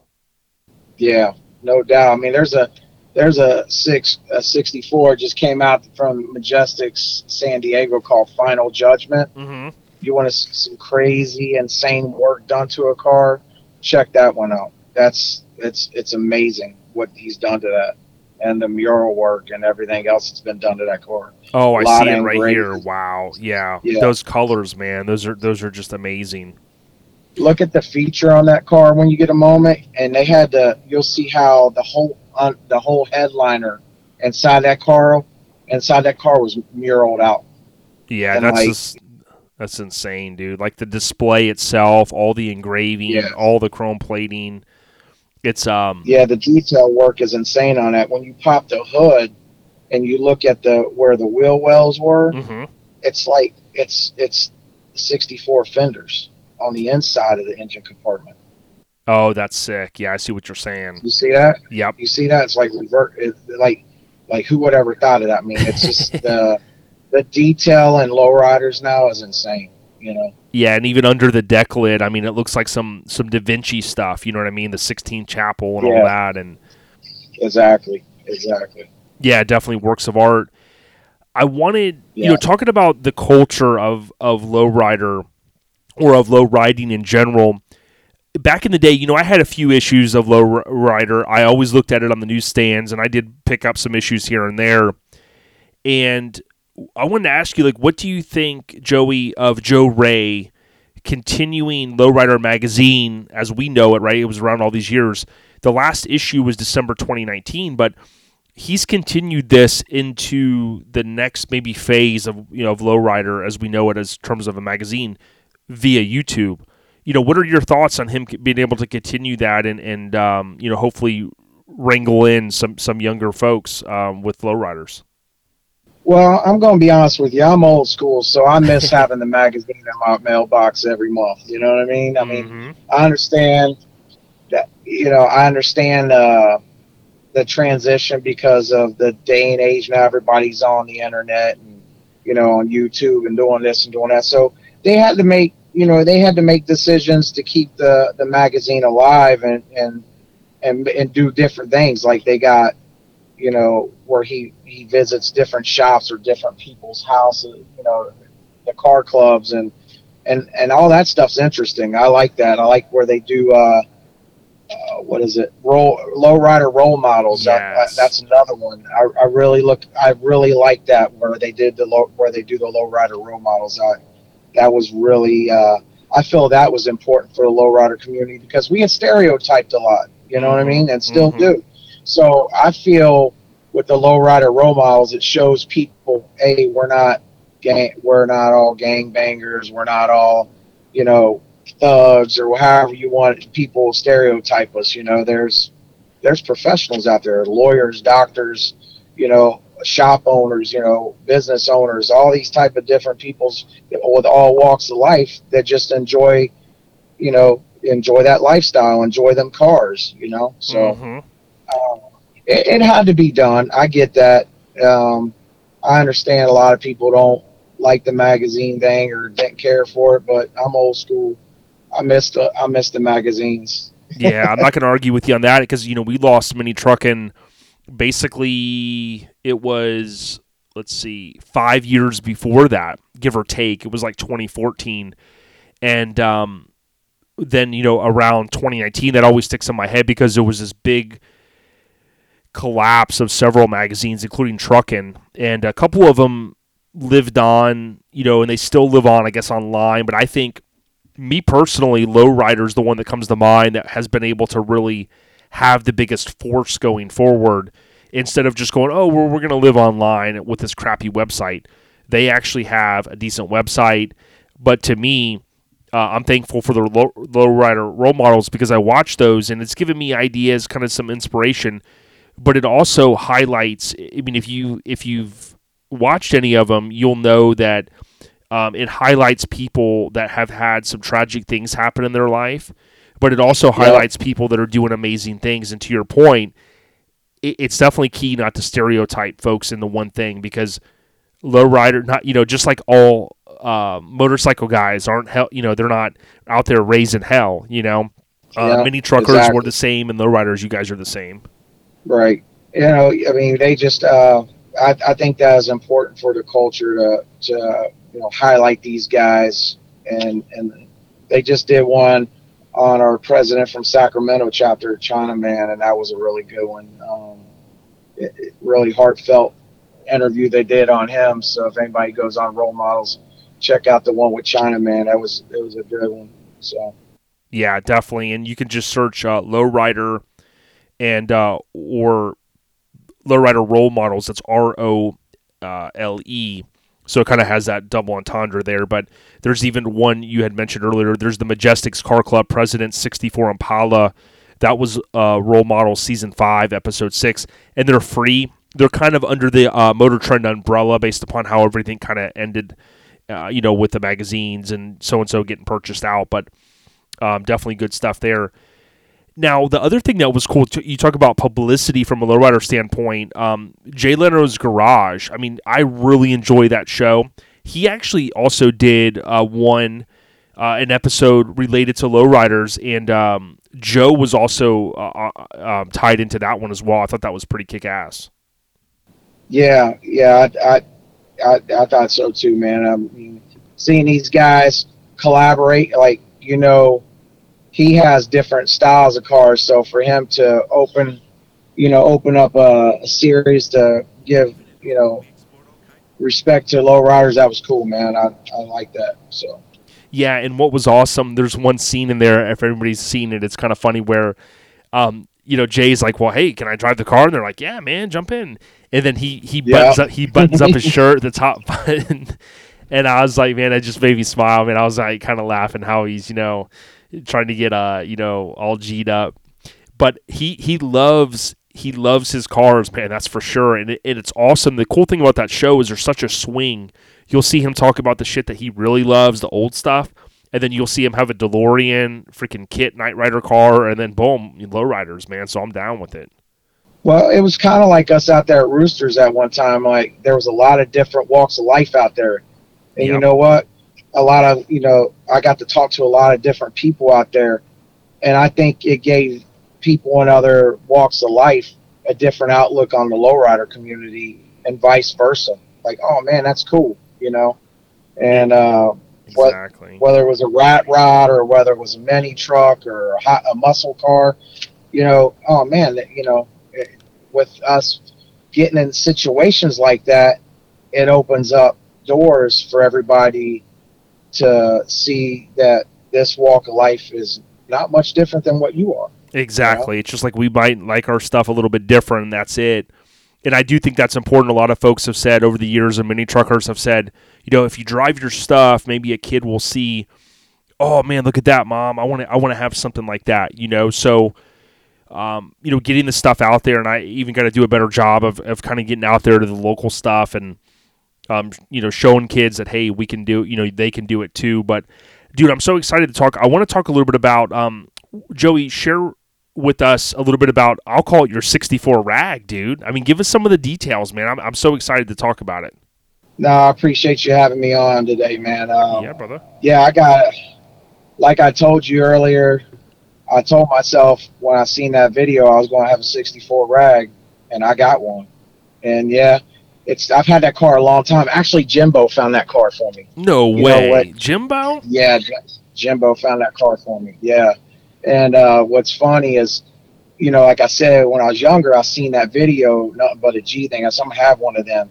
Well, then when I started Majestics, it was like the second or third year of Majestics. We showed at Lowrider Magazine show in Tampa at the fairgrounds. And I was in the Central Florida chapter then. We had a guy named Rob that had a 64 convertible that he just had restored. Mm-hmm. And that was the first time I actually seen one in person. Had the 13s on it. It was beautiful, beautiful, clean car. That car is actually in Arizona now with a good friend of mine. It used to be in a club. He's actually with Uso Car Club now, Michael. And after that show, Jimbo was at that show. I said, man, I need to find me one of them. And at the time, I had my second 80s.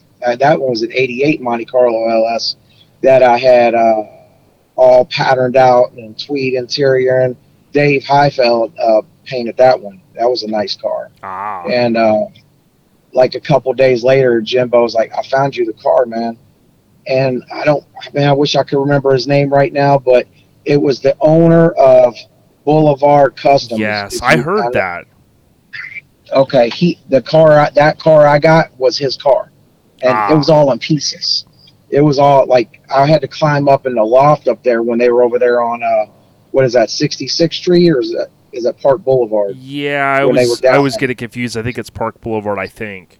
Yeah, it was Park Boulevard. So I had to climb up in the loft, and he had all these boxes full of parts, and I just bought the car, stuck them all inside the car, and brought it home. And I've had that car for over 20 years, man. I've been working on it, Yeah, but what it was is, you're younger. It's like you want to be on the street. So I'd work on it a little bit and then push it off to the side and build another car. Yep. And I did that for years. And then finally, about 5 years ago, I said, man, I pushed 40. I said, I either finish this car or I need to get rid of it. So for the last 5 years, I pushed hard on the car, and we're pretty much there. I didn't realize that. Yeah. So yeah, I actually had a 77 Cadillac Coupe de Ville that was actually featured on Lowrider Magazine a few years ago before this, and it was all chromed out. And I had it 90. I put a 90 Fleetwood front end on it, and a lot of people know that car. It was called the M-Way in Lowrider Magazine. But yeah, that was a nice car. But I sold that car to finance the Impala, and it's a 64 Impala rag, like you said, all chrome suspension. I put the Toyota rear end in it, and I took the dash out. The bottom half of the dash is chrome plated, all chrome suspension. The motor, I got a 2-pump Black Magic hydraulic setup in the trunk, all painted with music and LEDs. Firm Hydro Works. Renee did the install of the hydraulics, and we had Herm. He helped me with the frame and stuff originally. Mm-hmm. Herm actually used to be my vice president in Majestic Car Club Daytona. Ah, okay. A lot of you guys know Herm. So yeah. But me and him were still good friends, man. And we got the 13x7 Zeniths on it. It's I painted it fawn beige. It's a 62 Impala color. And then I had the mural done on the trunk. The car's called the Game Changer 64. So I had a mural like good and bad on the trunk, something different. There's a artist over here in Central Florida over, and I think he lives in Longwood. His name's Travis Wilson. You need to look him up on Facebook. Okay. Amazing work, amazing. It's called Vast Designs, VAS Designs, and I seen his work. He always did motorcycles, and then a friend of mine, John Bianco, told me, I was like, man, I need to find somebody local that does like detailed, realistic like airbrush. And he goes, you got to talk to Travis. I went on his page and looked at his work, and I said, man, I hit him up and said, you got to do my deck lid. And he goes, man, I ain't never did no cars, always did bikes. I said, you going to do a car now? Yeah, because you had the confidence, and I'm like, dude, let's do this. Yeah. And now he loves doing lowriders. So now, kind of paint the picture for us. The color. I'm looking at some photos I took when I saw you at Roosters out there. The color, is that a factory color that you would say? Because that's one of my favorite colors. I've seen the cars that are very similar, and I wasn't sure if that was a factory color. It wasn't a 64 color, but I loved the color so much. It was a 62 color called Fawn Beige. Got it. Yep. Okay. Now, the trunk setup is sick because you've got the pumps, you've got the batteries where they look like they're all painted, right? They're all detailed too. But then you also have a speaker box, and I don't always see, with the lowrider car, right? Some people have different setups, but with yours, you've got the lights in it, you've got the speakers, and everything. I mean, everything in the trunk literally ties in. Talk to us a little bit about some of the detail that you did in the trunk. In the trunk, we did the speaker box with the acrylic glass. And then I work for a plywood company, wholesale plywood company, so I know a lot of guys with CNC, so I had one of my customers do the Majestics plaque in the glass. And then the guy that built the box for me was a guy over here local. He has a company called Sounds by Design. His name's Aaron Dunkel. Mm-hmm. He built the box for me and put the glass with the LED strip in it so it all lights up.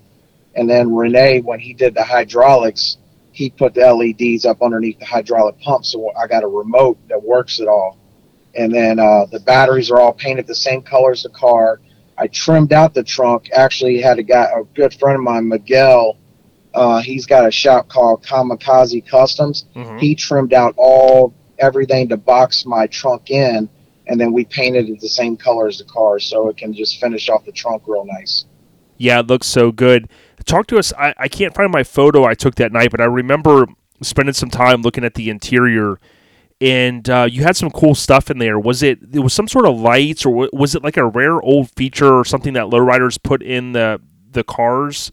I'm trying to remember what it was under the dash. Yeah, it's a Bowman sound bar. So yeah. It hooks. Yeah, it's a sound bar. So that's a West. It's they've done it for years, but it's big on the West Coast. Herm and them run them in their cars too. But basically, it lights up with the beat of the music. Yeah, kind of like that old school kind of thing, Yeah. So I kept it traditional with the interior. The interior is all stock, except I like the hard top 64 Impala pattern. So I had the seats done by a company out of Alabama called ProFit Interiors. Mm-hmm. And I told them, I said, with the rear seat being the convertible seat smaller, they had to, fabricate it and do the hard top pattern and that. But, the interior is all stock pattern. That's, I like that. Like I was telling you earlier, I like the whole traditional lowrider look, man. To me, less is more. So, yeah, I agree. Now talk to us, like if I zoom in on some of my photos, did the car, it looks like it has power windows, right? Was that part of the whole thing you wanted to do to make almost like make it more like streamlined? Does it have power windows? Well, it was an option back in 64, but yes, the car does have power windows. It's not an OG setup. There's a company, I can't remember the name of them right now, but they sell. Yeah, that makes a power window kit for the car. So yeah, I got power windows in it. I got AC in it, like an aftermarket AC system in it. I got, I did with the change up the interior a little bit.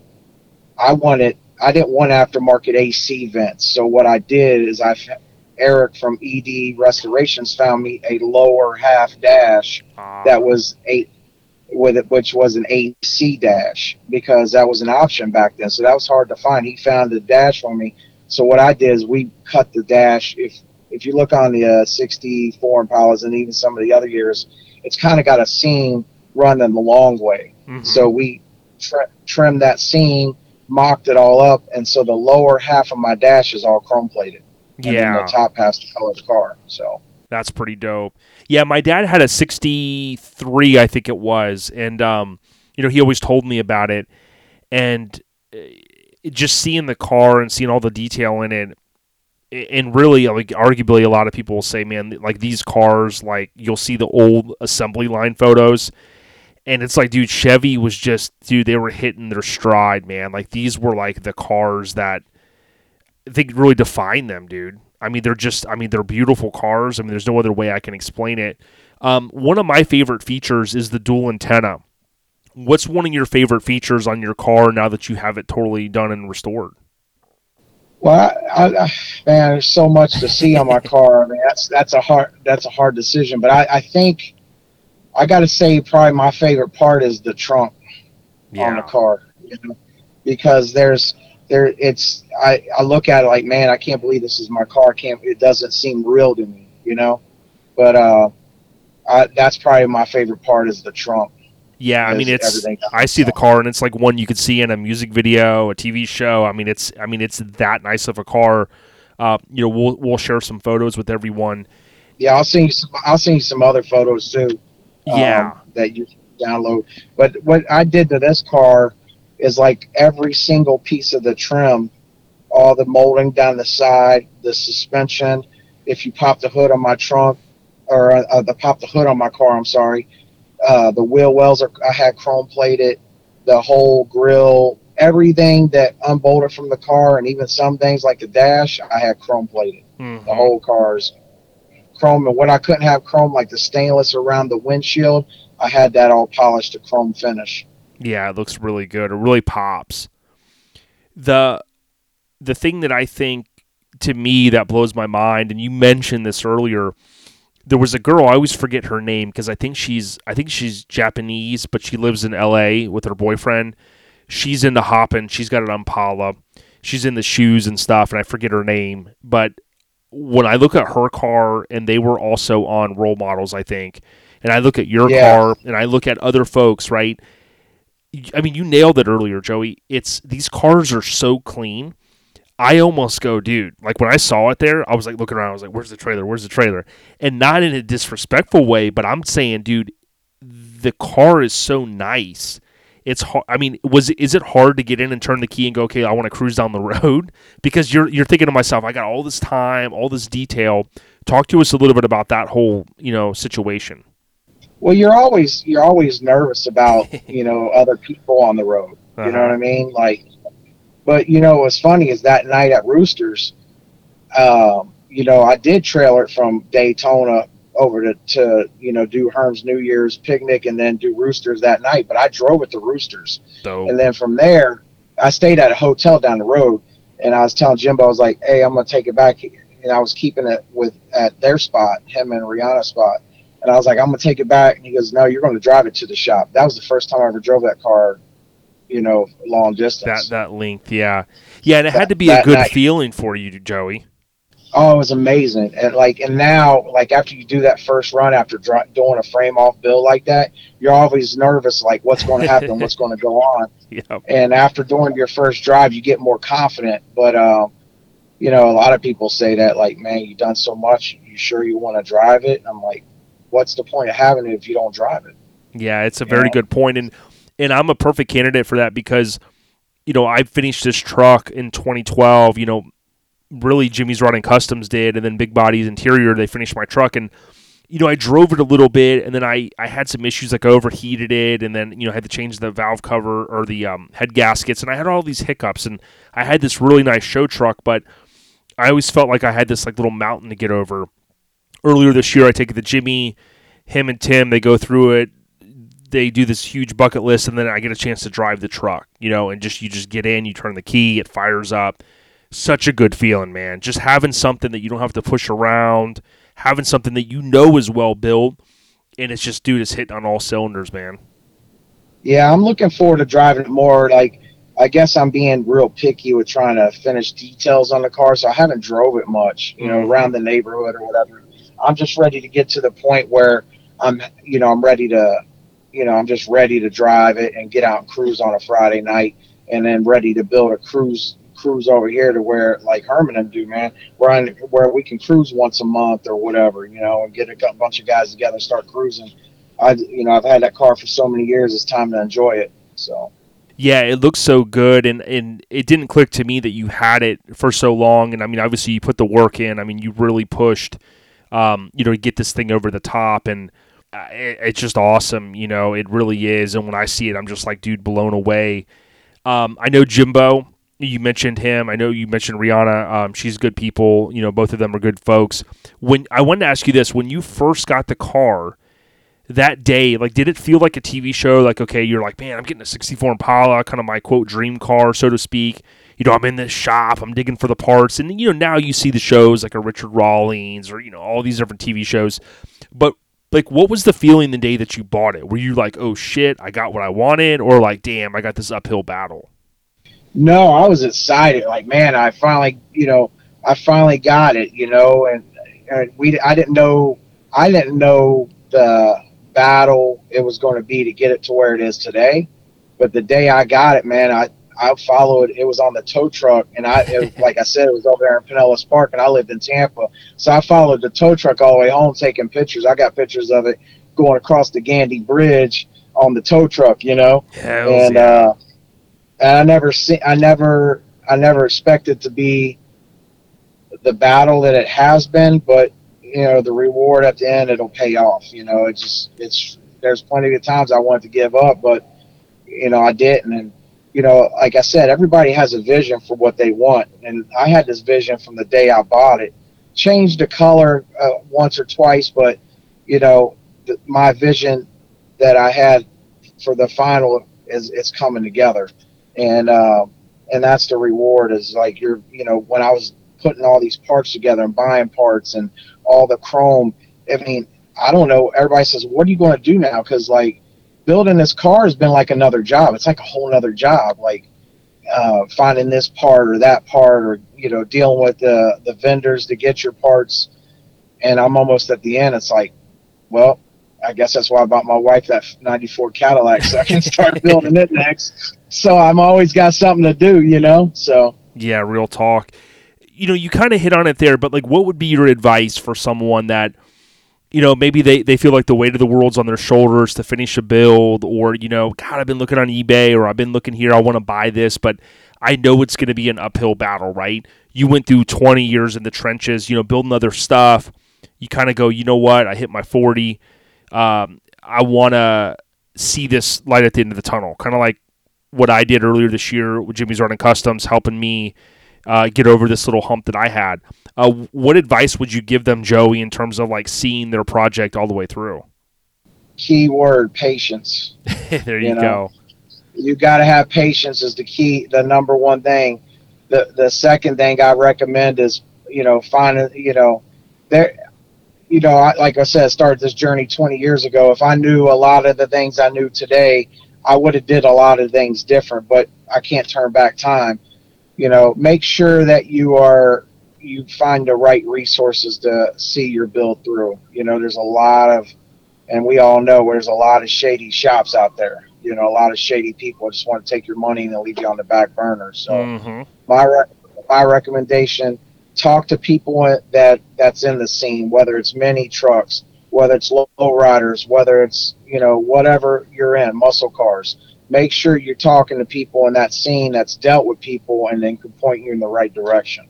Yeah, one of the guys in the Lincoln groups recently talked about how he was going to have a shop work on his Lincoln, and he had seen all these people, these horror stories of people getting just taken for tons of money. And he goes, I'm going to give this guy a small job first with this old Ford pickup I've got. Nothing crazy, boom, right? And he goes, dude, it's been like 160 days or whatever, and he's like, the guy, took a deposit and he hasn't done a thing on it, right? Yep. And he goes, dude, this is what I'm going to start doing from here on out. He's like, if you tell me to bring my car today and you're going to start working on it within like a couple weeks or a month or whatever, and in 6 months has gone by and you haven't touched anything, like, you may not want to take a 40 or 50,000 plus, 100,000 plus, restoration to the guy, So like I would always suggest that too, like, word of mouth, but then also talk to different people, as you mentioned. And I think on top of that is you got to be careful. Everybody's going to tell you, oh, I can do it. Oh, we knew a guy locally who was the same way. He's like, man, he goes, when the customer's here and they leave, he goes, everything's out the window. And I was thinking to myself, really? Did you just say that? And he was just, all he's about is getting that little bit of 500 deposit. That's all he needs. And then boom. And I'm like, man, this is not a guy I want to hang out with, That's most shops nowadays. That's what I said. And these older vehicles, it's becoming a lost art to find these body shop guys that can do it. Mm-hmm. Just proven point. It took 3 shops to get my car done. I took it to 3 different body shops. So when I tell you 20 years, 10 years of that was sitting in body shops. I was in paint prison, is what they call it. Yep. Dealing with nonsense, like trying to give them a chance, trying to give them the benefit of the doubt. 3 years there, 4 years there, and then finally got it to a shop. The guy knew what he was doing and he kept his word. He was an honest guy. You don't want to go through that. 10 years of your life goes by and then you don't even have a car and paint yet. Yeah, that's crazy. Yeah, 100%. And I think, in my mind at least, one of the things that people tend to not really realize is like, okay, so he's telling you that, right? This one guy. Well, then he's telling his other 10 customers the same thing. Well, just give me another week, man. And then a week goes by, a month goes by, years go, oh, man, I'm going to get to you this week. Well, he's probably telling 10 or 15 of his other customers that. And that's the frustrating thing. Yeah. I got one of my best friends, he'll go and he'll get stuff done, and then he'll be like, oh, man, the car's sitting in.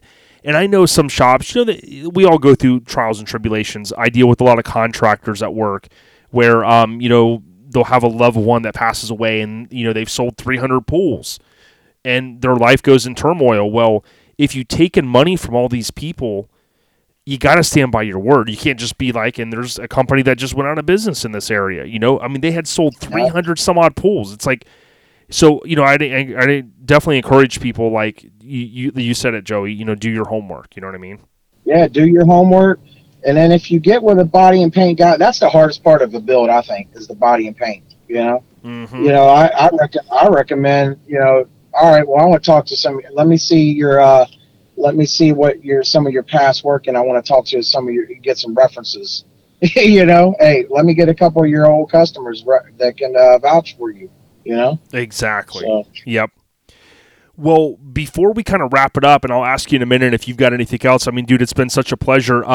What's something that's ironic is when you and I have talked a couple times, dude, we talked about mini trucking. And, obviously, we're heavy in the mini trucks, and Minis on the Rise is our little catchphrase. My buddy Tony Bolin, kind of a spinoff of his On the Rise stuff.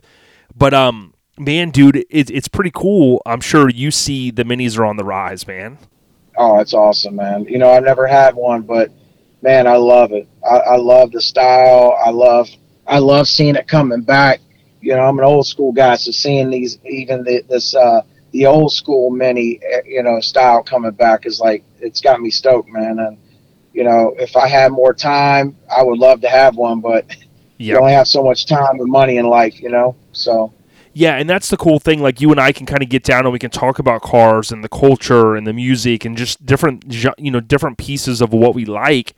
And I think that's important because, just like I've never technically owned a lowrider, but I tell you what, man, you could look at the categories of shit I watch on YouTube, and like lowriders is like a big aspect of that. Speaking of that, like I see a lot of hopping, and it blows my mind at how good these guys can control the cars. I'm thinking, we used to like to drag a lot, but dude, you see these guys in these cruises, and they're just going kapow, kapow, and they're I'm like, it has to take some practice to get to that level, but then they're wrapping the frames, they're doing the curry rear ends. Like, I mean, to me, like all of that stuff just goes into the culture of what we love, man. Yeah, I mean, it's like I said, earlier, you got your different styles of low riders. You got your low and slow guys, and then you got your hoppers. The hoppers, man, it doesn't come easy. That's a lot of work, Yeah.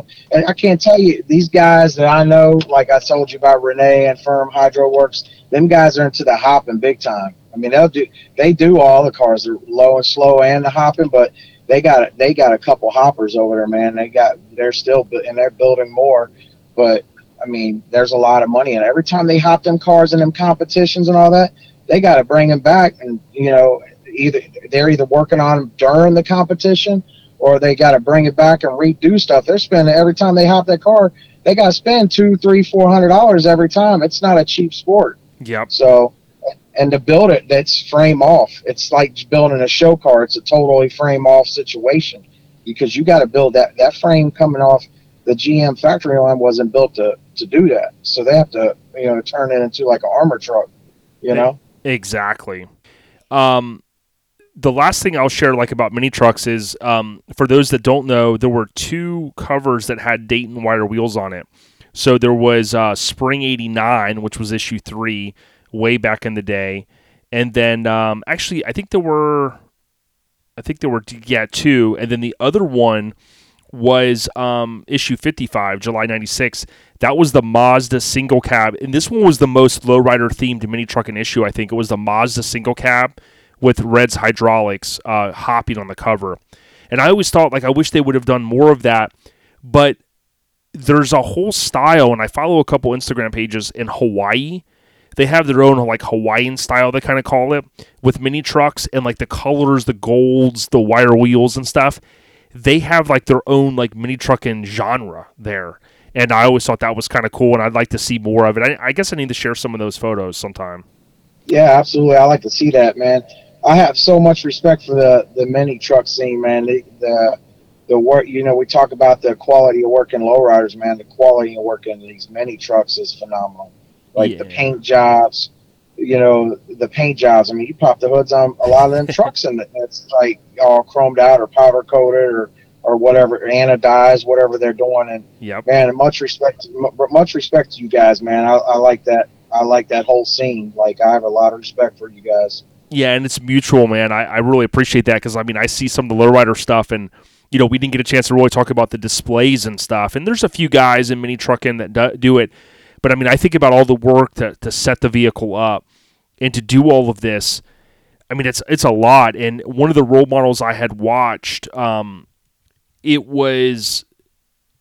had to do with a family that painted this truck back in the day. It was a really, really famous truck, and they got the painter there, and they had the family, and they talked about how much they're man, we went to this show, and this guy beat us, so we went back to the drawing board, and we went even harder in the paint.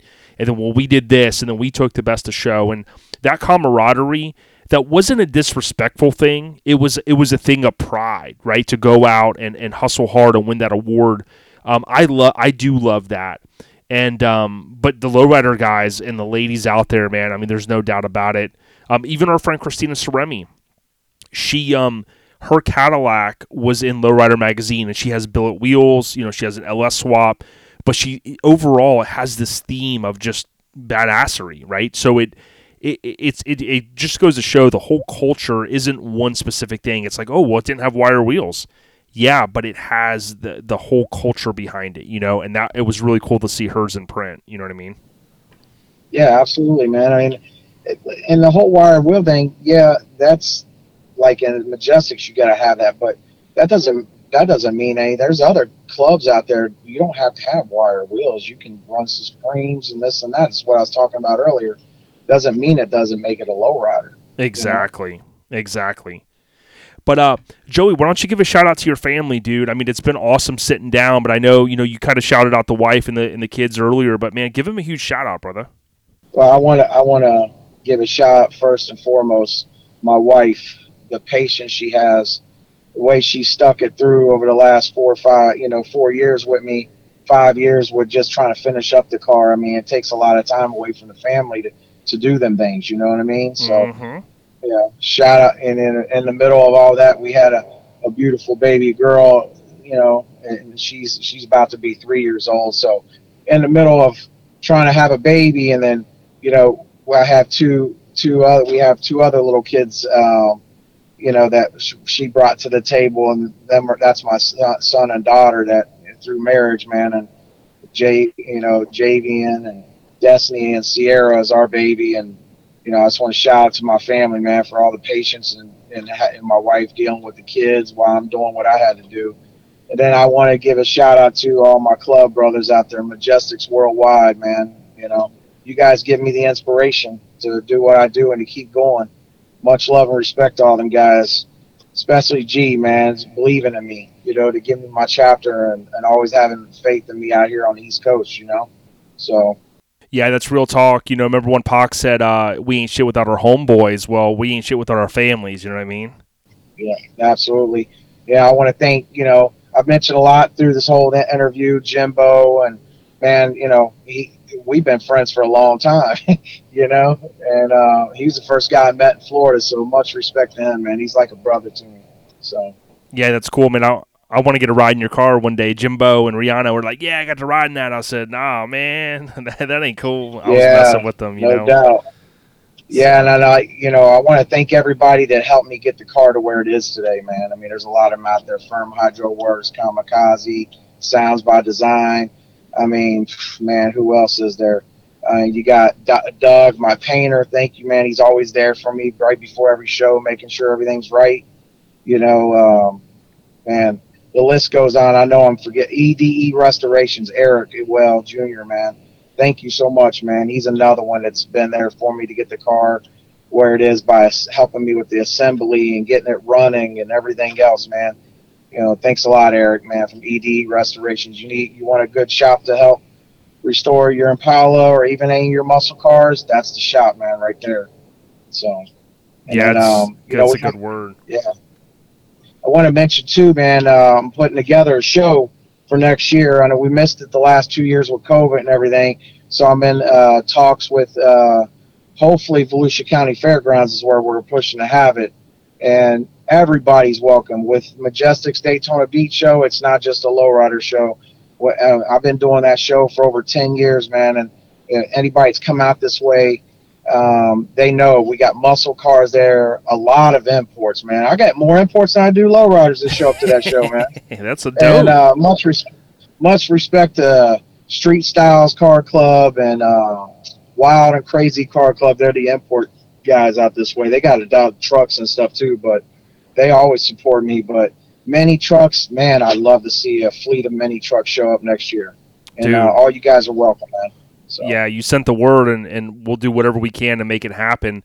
I would also want to do a quick little blurb. If you guys love low vehicles, whether it be a mini truck, a lowrider, we even had a Lincoln on the cover. Check out All Time Low Magazine. Go to atlmagazine.com. And speaking of ATL Magazine, you can end up buying individual issues or a subscription. And we'll have to talk with our family over there at ATL Magazine about, there's not as many magazines these days where you can get featured, right? I mean, there's Dub and there's a few.